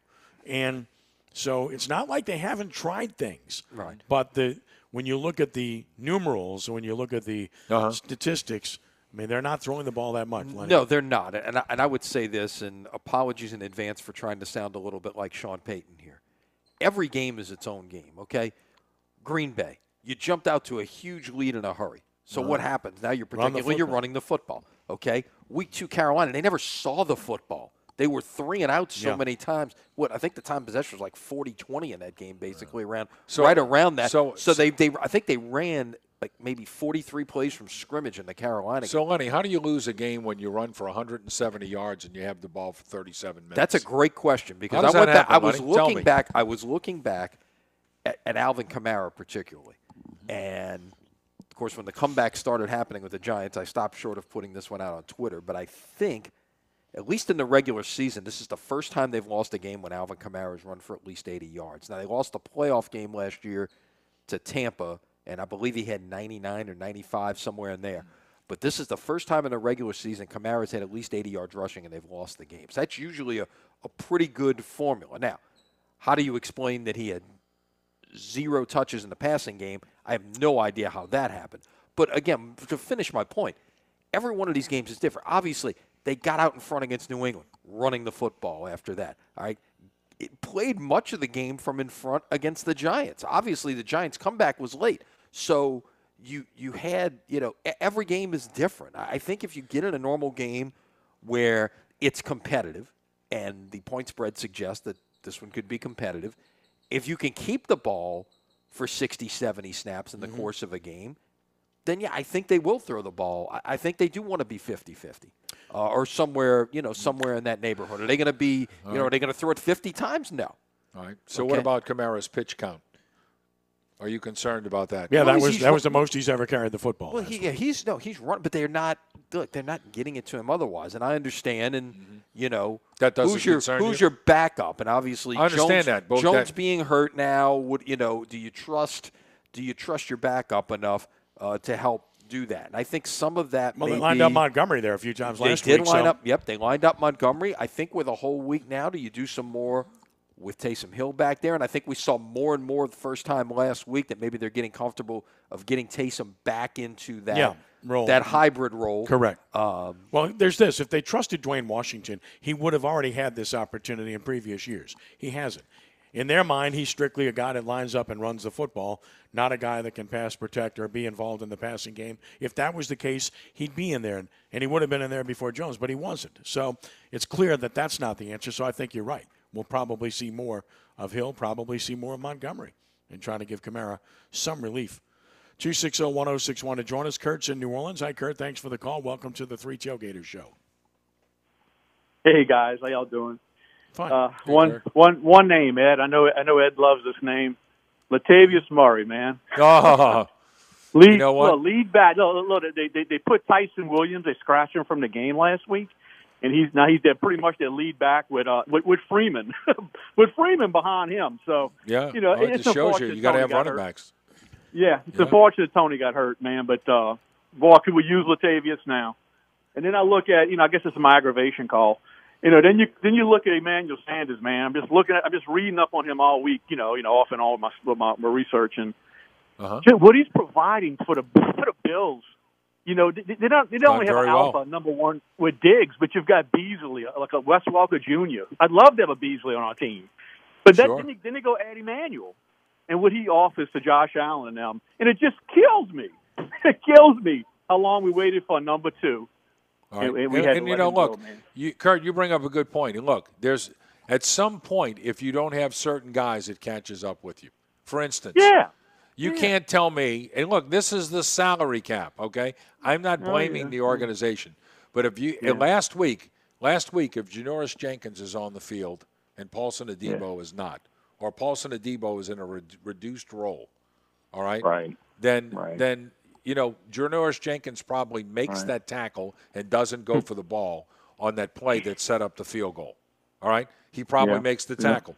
But the thing that I don't understand is, and somebody's got to explain it to me. You traded for Bradley Roby. And he's here 3-4 weeks now. Right. And Adebo gets 100% of the snaps and Roby gets 32%. Got to explain that. Play a nickel. They got to play a nickel.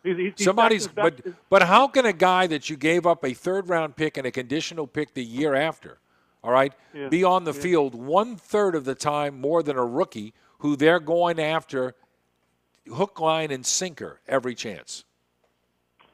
Yeah, man. Somebody explain that to me. Yeah. I mean, let's see if it changes tomorrow. I have a feeling it might. Yeah, Texans starting corner. We trade for him.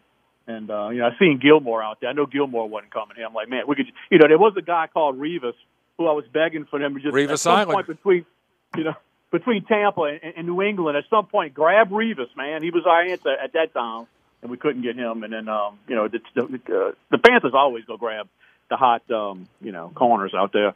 A guy that a friend of mine went to the game last week, and he kind of brought up what y'all brought up, obviously. and I think the third tailgater's point about every game's in and of itself was what Greg did too. But he was like everybody at the game, turn him loose, turn him loose. I'd rather lose the game with him throwing it. That's why he won the job. He won the job because he's got the arm, he's got the distance. Let's lose trying to win. Throwing it down the field, but a couple, one or two passes downfield is not going to get it, especially when Hill comes in and throws one. And I think that was the consensus of a few people I talked to. But yeah, what's he throwing the deep ball for there? Can somebody explain that to me? And who you throwing it to? Like you brought up, who 5'6" receiver. But what's he doing in that situation when it's clearly not a strength? I'm just asking. Yeah. I just think Sean Payton is an excellent coach. Okay, I just think he had a bad day at the office last week. And he'll consistently underthrows the deep ball. Right, and if you don't. With the thing that blows me away is you're concerned about making a field goal, so you go for it on 4th and 3. Well, why don't you sign a kicker who can make that field goal? If you're concerned about Rosas, why is he still on the roster? That's my question. Yeah, they double jeopardy because they don't go for it from 40+, and they go for it for 58. Yeah. And in both instances, it failed miserably. But let's not forget the fact that this defense failed miserably and gave up unbelievable big plays and gave up a career high to Daniel Jones throwing the football, who, by the way, was without his 2 top receivers. So against a mediocre to not good football team. So this was a massive failure on the defense's part. And, yes, the offense didn't put it away when they could have. And, yes, you could question the third down call up 21-10 in the fourth quarter and running the predictable power right with Taysom Hill. There's a perfect instance of where you didn't trust the quarterback to make a play to convert. Because if they convert right there, they win the game. They're going to take at least 2 to 3 more minutes off the clock. And who knows? They might go get a field goal at that point, if not more. But they didn't convert.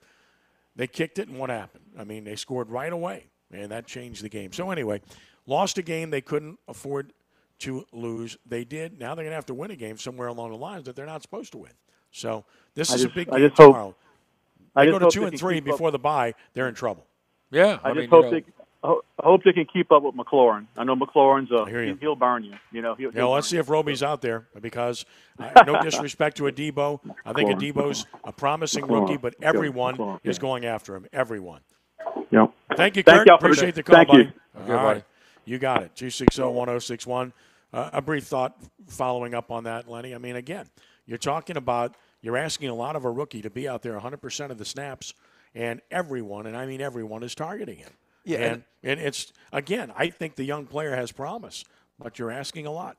Well, I think some guys are obviously suited to play more on the outside as opposed to playing nickel or dime or a hybrid position back there, whatever the case may be.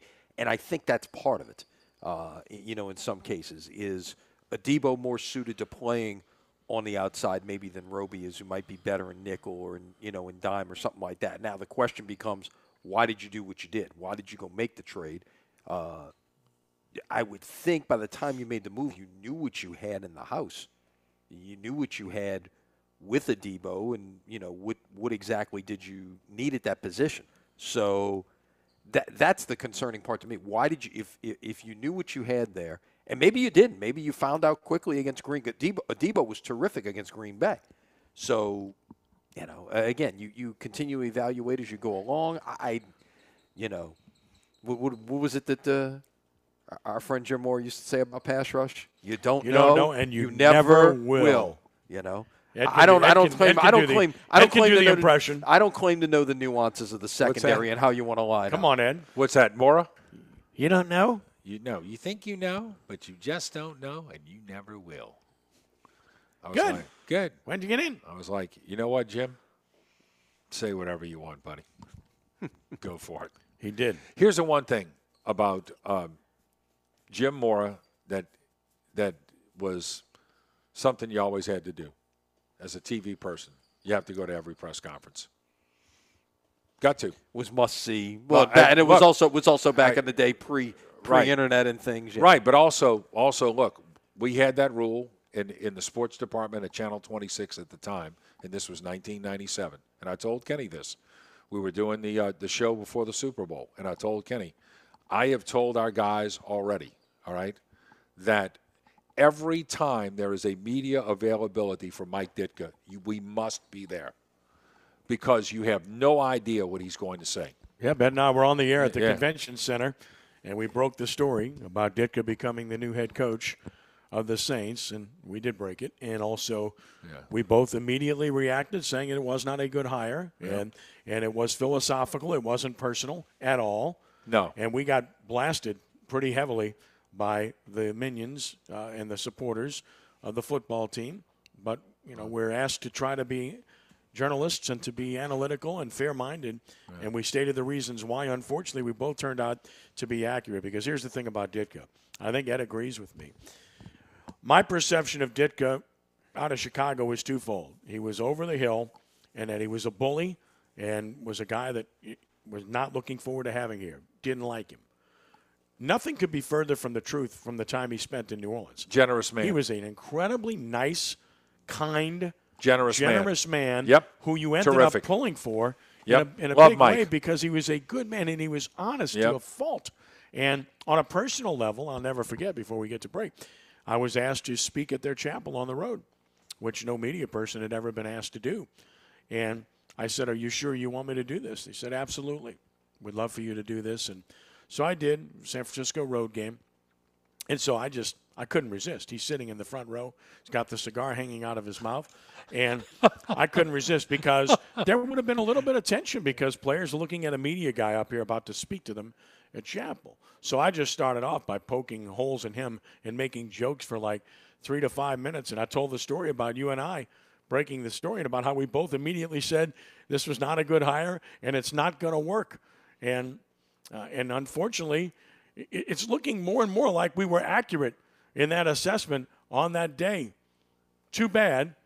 And he looked at me, and the players started laughing. It broke the uneasiness, but I did it purposely. And then he's sitting there with the cigar in his mouth, and he looks at me, he shakes his head, and looking at me and gave me that little wry smile. And then when I finished, he made jokes about me, and he told me that, so you might turn out to be right, but I'm always going to have made a whole lot more money than you did. So anyway, it was pretty funny. We had a great time with it. What a generous, unbelievably generous man to a fault. Kind. Just okay? kind. And that's a part of it that people won't ever know about Mike Ditka. We'll never know. I mean, we'll never. And look, I remember one day I was at church, and I saw Joe Abramowitz and his lovely bride, and Joe gives me a hard time about this years later. Joe walked up to me like in '97. He said, "Do you think Danny has a chance?" Of course, Danny was offensive coordinator, and I said, "No, Joe." And I said, "I'm just being honest with you." I said that Danny doesn't have a quarterback. All right. Hard to win in this league without a quarterback. And he never had one. And one year they started 4 of them, right? Was it 98 or 99? I think it was 99. It was Hobart who got hurt. Then it Tolliver and Jake. That was the year Jake started the last and 2 Werfel. games. And Werfel, yeah. And Werfel. You got 4 different starting quarterbacks. You're out there searching. It was just – and then trading the whole draft for Ricky – that was just, Oh, I mean, it was just a pool, right?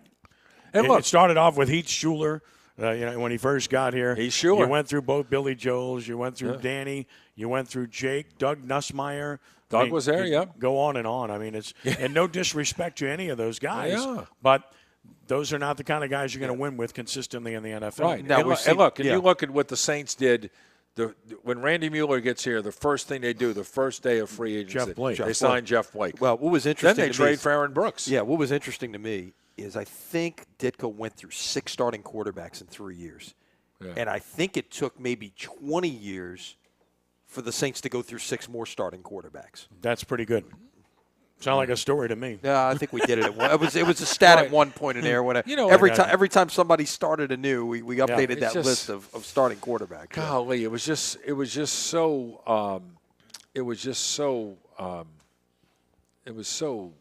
frustrating. And one of the things I remember in '99, that was the year that Florida State played Virginia Tech, Mike Vick in the Sugar Bowl. Yeah. And I told our guys, I said, look, at the end of the year, Ditka's going to get fired. We have to have a piece ready about his career. Mm-hmm. So we got together, and it was early December. It was 3-4 weeks ahead of time. We were putting together this story, and it was like 4 minutes long. And I said, look, that's how inevitable you knew it was going to be, because it wasn't going to work out. And he wasn't going to stay past the third year. Yeah. But getting back to Mike, the thing about Ditka was this. He would never tell you this because he had this persona, all right? But he was unbelievably generous to the people in the building.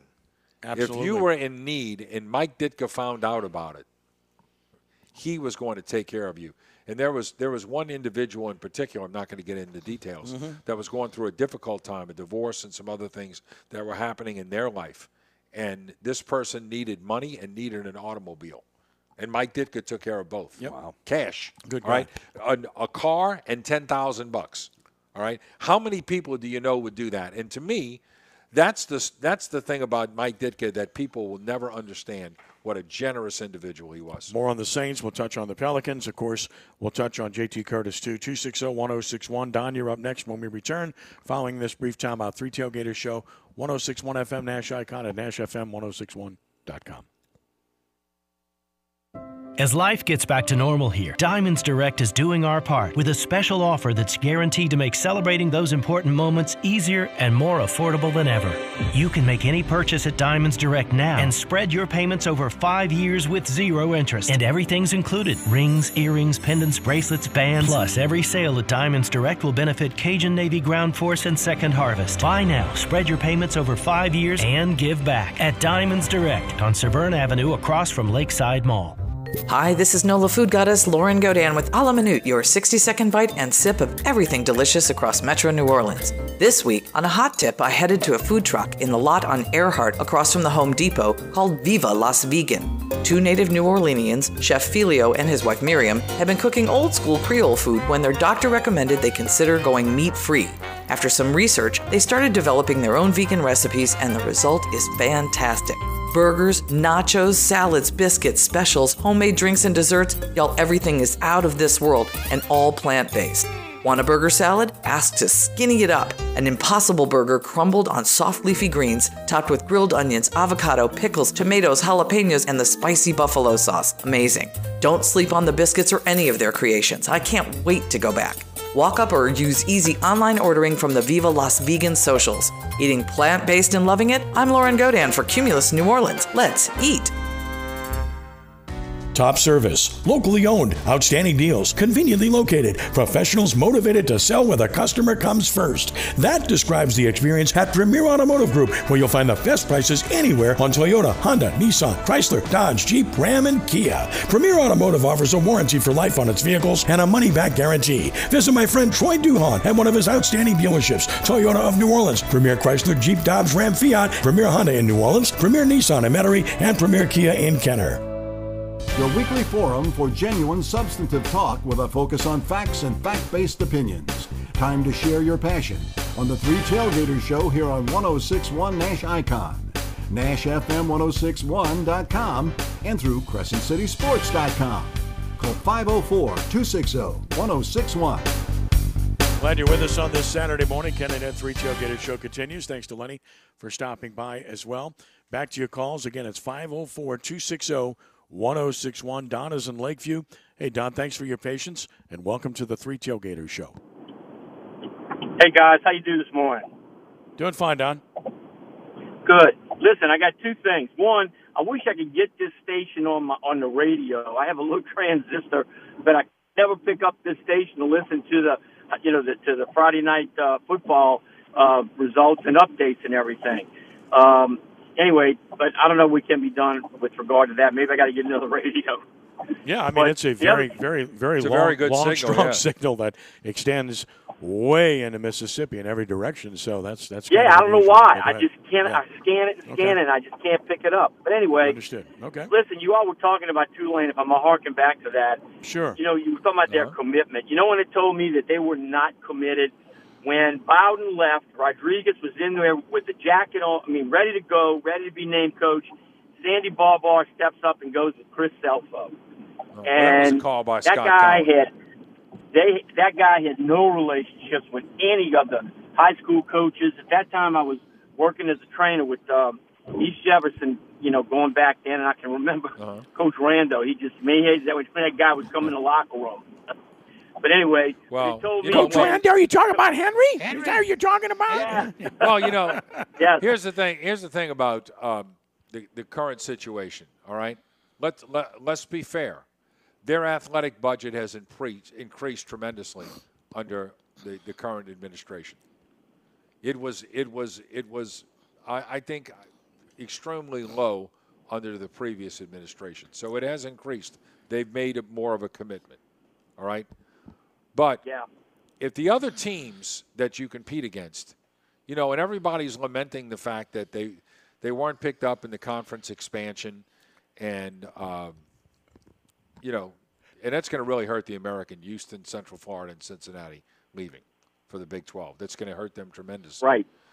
But look, you got to put yourself in a position to be able to do that, and there's no secret if you don't have the best plan to get the best players, you're not going to get them. All right, and to me, it was about that. It wasn't about building a stadium on campus, which has done nothing for the program, in my opinion. Nothing. I'd much rather see an indoor facility built there that would really help the program, and do everything you can for the athletes and still play at the Superdome. The stadium's not the problem. Whatever is going on that's preventing you from doing what you want to do, or maybe you just don't want to do it. It's one of those two. Right. And I think But the funding, my point is, Don, the funding, to be honest and fair, the funding for the program has improved. All right? And that's under the current administration of Fitz and the athletic director, Troy Dannon. They have more money to work with than Rick Dixon had to work with when he was the AD at Tulane. And I'm not making excuses for Rick Dixon. And a lot of people have told me, well, you've been incredibly critical of Rick Dixon. No, I have not. Okay? I've been incredibly critical of Scott Cowan, okay? Because I thought Scott Cowan was a guy who painted himself green but was behind the scenes doing everything he could to make sure that the athletic department did not succeed. And it was a Scott Cowan issue. Well, going back to the Rodriguez, and it's no knock Scott on, Cowan made that call. No knock on Chris Selfo at all. He did a commendable job at Tulane and is a good football coach. But they had a guy who was dynamic in the building. It would have been a continuation. And Rich Rodriguez, I was there at the time, and Rich Rodriguez could not answer the question, where are you going to be in 3 to 5 years? He was honest. He did not answer it because he couldn't possibly tell them I'll be here in 3 to 5 years. But to me, it's always been about hire the best guy. Don't worry about where they're going to be in 5 years. I've always felt that way about that situation. And with Rich Rodriguez, they had a chance to do something on a continuous basis. But Ed remembers this, too, at the press conference. Scott Cowan uttered the famous phrase, about Winnebagos on Wednesdays. Remember? Well, that's the title of Cowan's book. He said he talked to Tommy Bowden, and Tommy Bowden said, I wanted to go somewhere where there's Winnebagos on Wednesdays. Right. And that blew Cowan's mind. He wrote a book about it. Exactly. And to me, the illustration's clear. Commitment versus non-commitment. A school that wanted to win in football, a school that wasn't as committed to doing it. So that was there. But Ed's right. It was Cowan's hire, with all due respect to Sandy Barber. And Rich Rodriguez was in the office that day, and he was just crushed. Very, very disappointed. Right. Brought his sports coat there. Thought he was getting the job. He didn't get it. But, again, the decisions that are made. Yep. Winnebagos on Wednesday. Yep. What's funny about it is it's the kind of the title of Cowan's book as he rails on college athletics. And look, and he wanted to be Division III. All right, he wanted to be Division III. Yeah, he wanted to be Division III. So, whatever. I mean, it's all the past history. But now everybody, oh, the coach is terrible. He's done a terrible job. We got to look at making a change. And I'm like, here we go again. All right, here we go again. Instead of addressing the issue, all right. First of all, do you want to win? Number one. Okay. Second of all, if you aren't winning, why aren't you winning on a consistent basis? All right? This is New Orleans, Louisiana, which is a football-crazy, football fanatical town. Would we agree? Football fanatical town. All right? Absolutely. You've got the only Division I football program in the city of New Orleans, in a football fanatical place, in a state that produces so many outstanding, not only pro but college football players and high school football players. All right? And you can't get those guys to come to your school. Okay?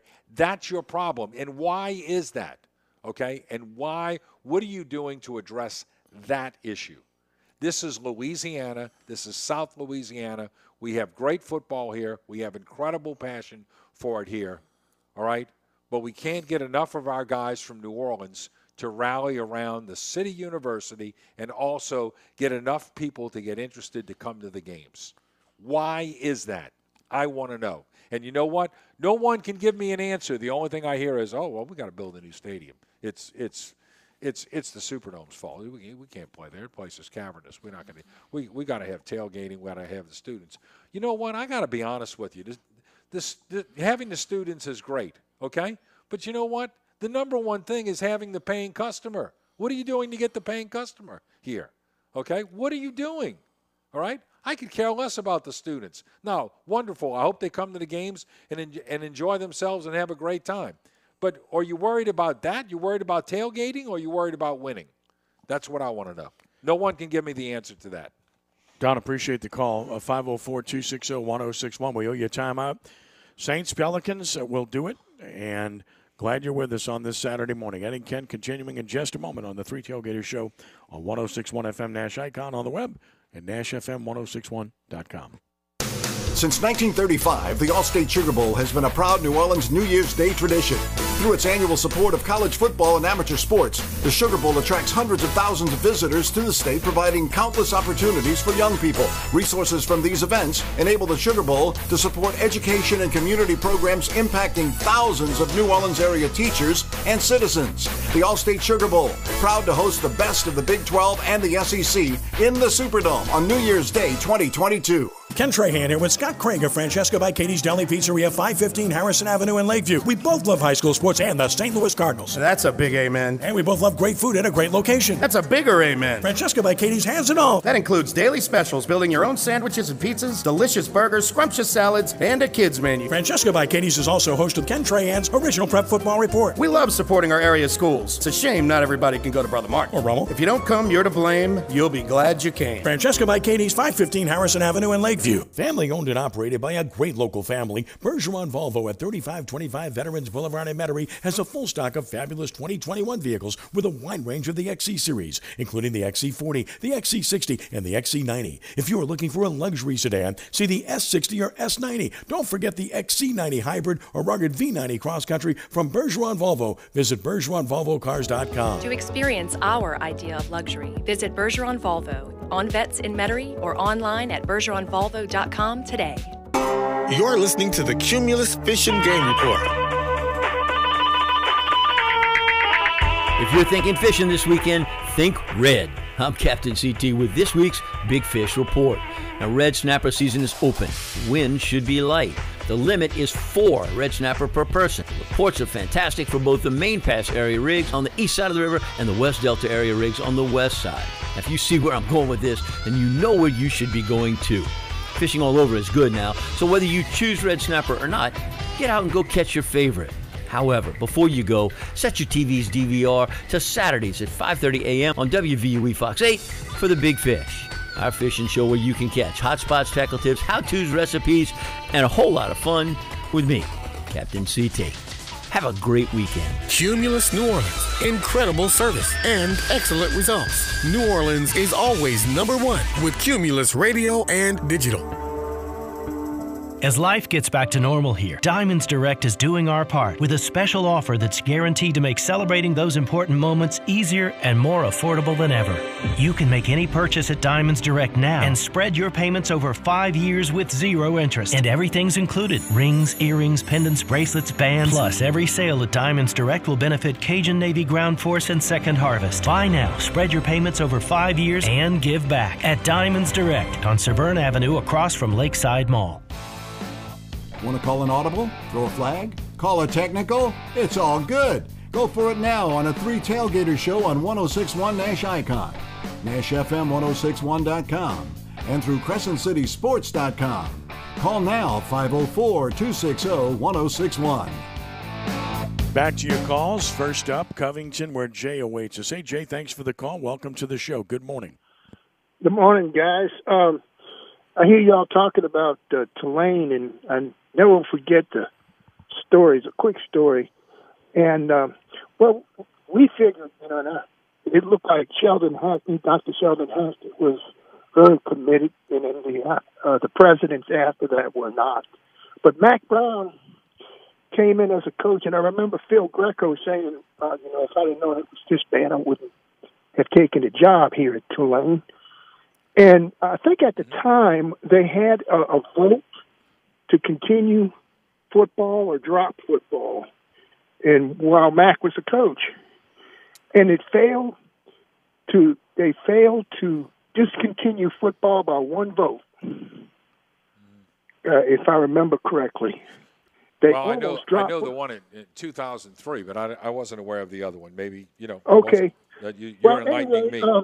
At the time, Darryl Raw, who was a great coach at Texas and later was an athletic director, told Mack Brown, he said, Mack, the first school that comes calling, you's a going. The only way that Darryl Raw could say it to him. And he left a year later, went to North Carolina. You got to have commitment. If you're you got to commit yourself to winning, and if you don't, you're going to have a hard time. Yeah, I remember Greg Davis telling me a story. We were in his office. I guess it was like the first or second year. He was the head coach, and he grabbed a. It was after the press conference, and he grabbed a flip card, and he said, "Look, I want you to look at this flip card from last week's game." I said, "Okay," and it was Tulane's opponent, and he said 3 of their starters told me they were going to come here, but we couldn't get them in school.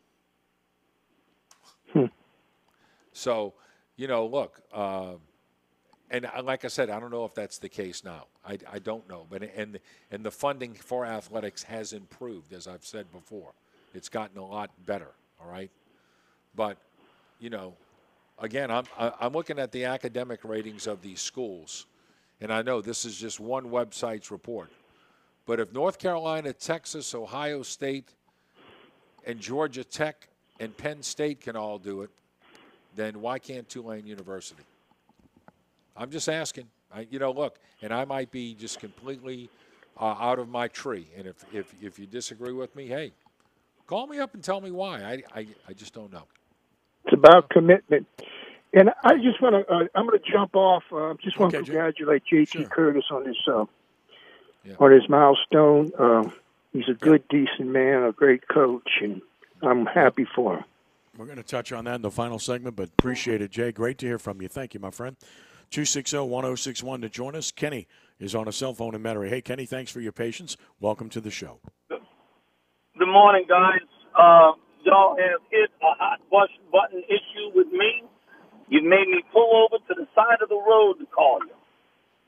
There is no commitment from Tulane because the people in charge could never really give a damn about New Orleans.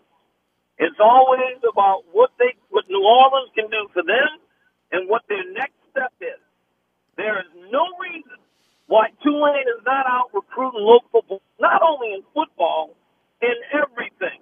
There's a friend of mine, his daughter was the top volleyball player in the state of Louisiana, and he is a Tulane grad, and the Tulane volleyball coach knew nothing about him. Now, that's absolutely embarrassing as a Tulane grad for Tulane to not know anything about an alum's daughter who's the top volleyball player in the state. So needless to say, I don't have any answers. It's an embarrassment. They want to know why nobody's in the stands. Nobody's in the stands because there's very few people from New Orleans on the team, and very few people from the state of Louisiana. Now, I don't have any answers. You're not going to fill that 25,000-seat stadium even if you win 14 games a year, because there's nobody here. Nobody cares. You go see the Tigers play because almost their whole squad is from Louisiana. Well, I mean, that's changed. That's changed somewhat, Kenny. I have to disagree with you a little bit, as respectfully as I can. LSU's gotten a little more national. They have, regional and national. Regional and national. But I get your point, and the deal is, look, when I go to Baton Rouge and I go to Tiger Stadium, and I thoroughly enjoy going there. When I go there, I know I'm in the state of Louisiana. All right, there's no doubt about where I am. All right, and who's there, and why it's important. It's a state of Louisiana thing. There's no doubt about that. Now, look, I got to tell you, a few years ago, I was at the Tulane-Tulsa game, and it was a great crowd. It was a beautiful fall afternoon. It was fantastic, and it was a great atmosphere at Yulman Stadium. And I'm not saying that it can't be, all right? But I do believe that if you got into a position where you won 8 or 9 games a year for several years, that you would get people back. But people are frustrated. And you know what? The fan who is on the fence, you've got to give them a reason to come. And that's either with an exciting team or a team that's playing a great schedule that you can go see. And you've got to have one or both of those things. And you've got to win consistently. You got to win consistently. And if you do that, people will come out. Look, if LSU goes 3-8 and 3-8 the next 2 years, watch the crowds dwindle. They've already gone down. Yep. I looked on LSU's website the other day, Kenny, and you know what they said? Season tickets on sale now. Yeah. When they were in their heyday, when they were in the national championship year, you couldn't buy a season ticket. No, pandemic's contributed to it a little bit too. Yeah. But what my point is that you've got to win consistently no matter where you are. I agree. You got to. Yep, got to. Agreed. Yep. No, I agree, guys. I am just so frustrated with the Greenies. They just drive me crazy. Why are they not talking to Lambert and Brother Martin? I mean, why are they not talking to Mamahat? Just year after year after year, kids from this area just refuse to even consider Tulane. When I see what these kids are looking at, the colleges they're looking at, how does Ohio? Now again, I know it's Ohio State, but you mean to tell me Tulane's name is not even in one of the considerations? Yeah. I mean, that's just particularly if you're a good student. Right. It's legitimate. You hit the nail on the head with that. Legitimate point, Kenny. Got to take a break, but Thank you. Appreciate you calling in, and sorry you stopped and got off the road there. Yeah, be careful, Kenny. I apologize. Don't drive like Trahan, whatever you do, Kenny. Stop it. Don't drive like Trahan. 260-1061. Brief timeout. Pelicans and JT when we return in a moment here on 106.1 FM, Nash Icon. Since 1935, the Allstate Sugar Bowl has been a proud New Orleans New Year's Day tradition. Through its annual support of college football and amateur sports, the Sugar Bowl attracts hundreds of thousands of visitors to the state, providing countless opportunities for young people. Resources from these events enable the Sugar Bowl to support education and community programs impacting thousands of New Orleans area teachers and citizens. The Allstate Sugar Bowl, proud to host the best of the Big 12 and the SEC in the Superdome on New Year's Day 2022. I got to tell you, the Ford F-150 and I, well, we're kind of like family. Ford's the #1 selling truck in America for 42 years, and Lamarck's the #1 Ford dealer. So come get your #1 truck from your #1 dealer, Lamarck Ford, where everybody gets remarkable deals and service. And wait till you see what we've done and still doing to the big store in Kenner. We're using local money, not Wall Street money. Visit Lamarck.com for more details. Drive safely, my friends. #1 claim based on 2018 new Ford vehicle. Retail sales report, Memphis Region Zone E. Exodus chapter 2 tells the story of the children of Israel in Egypt. It said they continued to groan under the burden of their bondage. They cried out for help, and their cry rose up to God. It said God heard their groaning. He remembered his covenant promise to Abraham, and he looked down on the people of Israel, and he knew it was time to act. Well, let me give you some more good news for right now. In the middle of your most difficult times, know this: God has not changed. He still sees, he still hears, he still remembers. This is Michael Green inviting you to join me and Linda this week at LifeGate, 1317 Butternut Avenue in Metairie. We start at 10 o'clock. We will worship and we will speak words of peace, encouragement, and Holy Spirit insight. Follow us on Facebook at LifeGate Church Ministries, or you can follow the messages on YouTube, Michael Green, LifeGate Ministries. But in the meantime, remember this: He sees, He hears, and He remembers. That's good news. Don't mind me, just sneaking out to go to Kohl's. The home deals right now, they're too good to pass up. Like up to 40% off Cuddle That's bedding, up to 50% off the cutest fall decor, and up to 25% off Ninja kitchen appliances. How can I resist? You can even get 15% off or 15, 20, or 30% off with a Kohl's card. So yeah, I'm going all in for fall, and I can't even wait. Select styles. Offers end October 17th. Some exclusions apply. See store or Kohl's.com for details. Bottom of the ninth, 2 outs, base is loaded. This is what it's all about. And here's the pitch. Oh, a deep drive to center, way back. This could go all the... And now a message from our sponsor. Bundle your home and auto with Progressive for great savings and round-the-clock protection. Progressive. I can't believe it. Did that really just happen? Folks, you'll never forget where you were when you heard that call. Progressive. There's never a bad time for great protection. Progressive Casualty Insurance Company and affiliates. Bundle discount not available in all states or situations. Last chance today. Call the Three Tailgaters Show at 260-1061. Back to Ken Trahan and Ed Daniels. Pelicans lost their third preseason game 121-85, a blowout in Chicago last night. The Bulls dominated from start to finish, extending their lead every quarter. Of course, the Pelicans were without Zion Williamson, Brandon Ingram, and Jackson Hayes. Once again, they shot just 33% from the field, 20% from three-point range, got beat 58-45 on the boards, and committed 18 turnovers. The bright spots, Trey Murphy III, Najee Marshall. Boy, Murphy's been really good. 17 points, 10 boards, 2 assists in the game, 3 of 7 from three-point range, all 6 free throws made. Najee Marshall, just a solid player on both ends. He had 16 points, 7 of 11 from the field, 7 rebounds, and he defends Jonas Valanciunas at 14 points, 4 boards, 3 assists. Nickeil Alexander-Walker, who had 2 brilliant games, had a bad game last night, 3 of 15 from the field, 7 points in 26 minutes. Devontae Graham continued to struggle, only 2 of 8 from the field. He hasn't looked real good in this preseason. Lonzo Ball, he looked okay, 19 points, 5 rebounds, 4 assists, and he was 5 of 6 from three-point range. You think he was ready to play last night? But he's a yo-yo, and he'll be up and down. Bottom line is it's a preseason game. Don't get overly excited or depressed about it. They have to close out their preseason at Utah on Monday. And Ed, right now, this is a better roster than they had last year. The problem is these guys being out, it's going to take time for a new coach with new players to mesh and find their identity. Not to mention they got to sort through about 14 guys who are contenders for the rotation where you can only play 8 to 10, right? Mm-hmm. Oh, I don't think there's any doubt that there's a lot to sort through and there's a lot of challenges for the coach. I don't know. I guess you want to get your players on the floor first, right? Well, the first thing you got to do is I don't know. It's hard to get a handle on the NBA, especially early in the season. And I think one of the things that's ruined the NBA, frankly, Kenny, is load management. Drives me nuts. Yeah, part of the deal. It's guys the don't existence. play, 82-game schedule. They're going to sit out games. Yeah. I got it. So, all good. We got about 2.5 minutes left. J.T. Curtis won his 600th game last night. He just called me during the break, by the way, and he's been busy all morning. But we're going to have a nice story up about it, a personal story at CrescentCitySports.com. He was humble. Didn't want to talk during the week about it. He was humble on your show last night.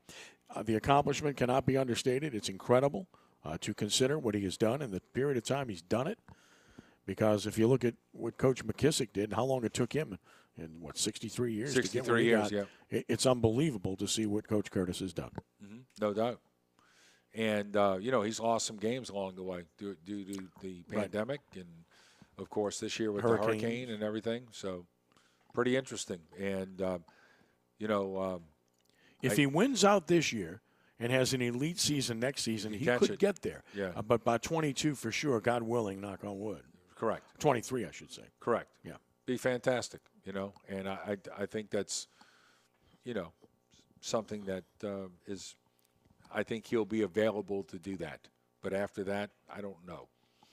Yeah, listen, 74 now, I think he is? He's going to be 75 in December. Correct, yeah. So again, God willing. I mean, his passion is still there. His competitive nature is still there.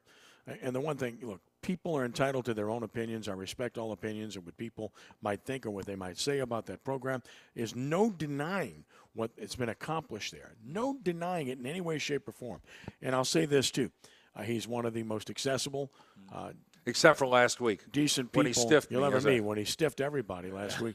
So, but he's always been that way and reached out. He called to me a short time ago apologizing that he couldn't join us because he'd been busy with practice and such this morning. Right. But that's kind of who he is. So, but we will have a nice piece up at CrescentCitySports.com. Kudos to JT. I know you guys celebrated last night. I don't have a piece of cake yet. I'm disappointed. Yeah, it's a great cake, too. It's huge, too. The family's got it somewhere. Yeah. I think they're going to freeze it. That would be the thing to do. Yeah. Commemorate. Yep. Hold on to it. Special guy, special accomplishment, incredible. Congratulations, Godspeed to JT Curtis. All right, Ed, it's been a lot of fun this morning. A lot of topics as always. All right, my friend. Look forward to doing it next week.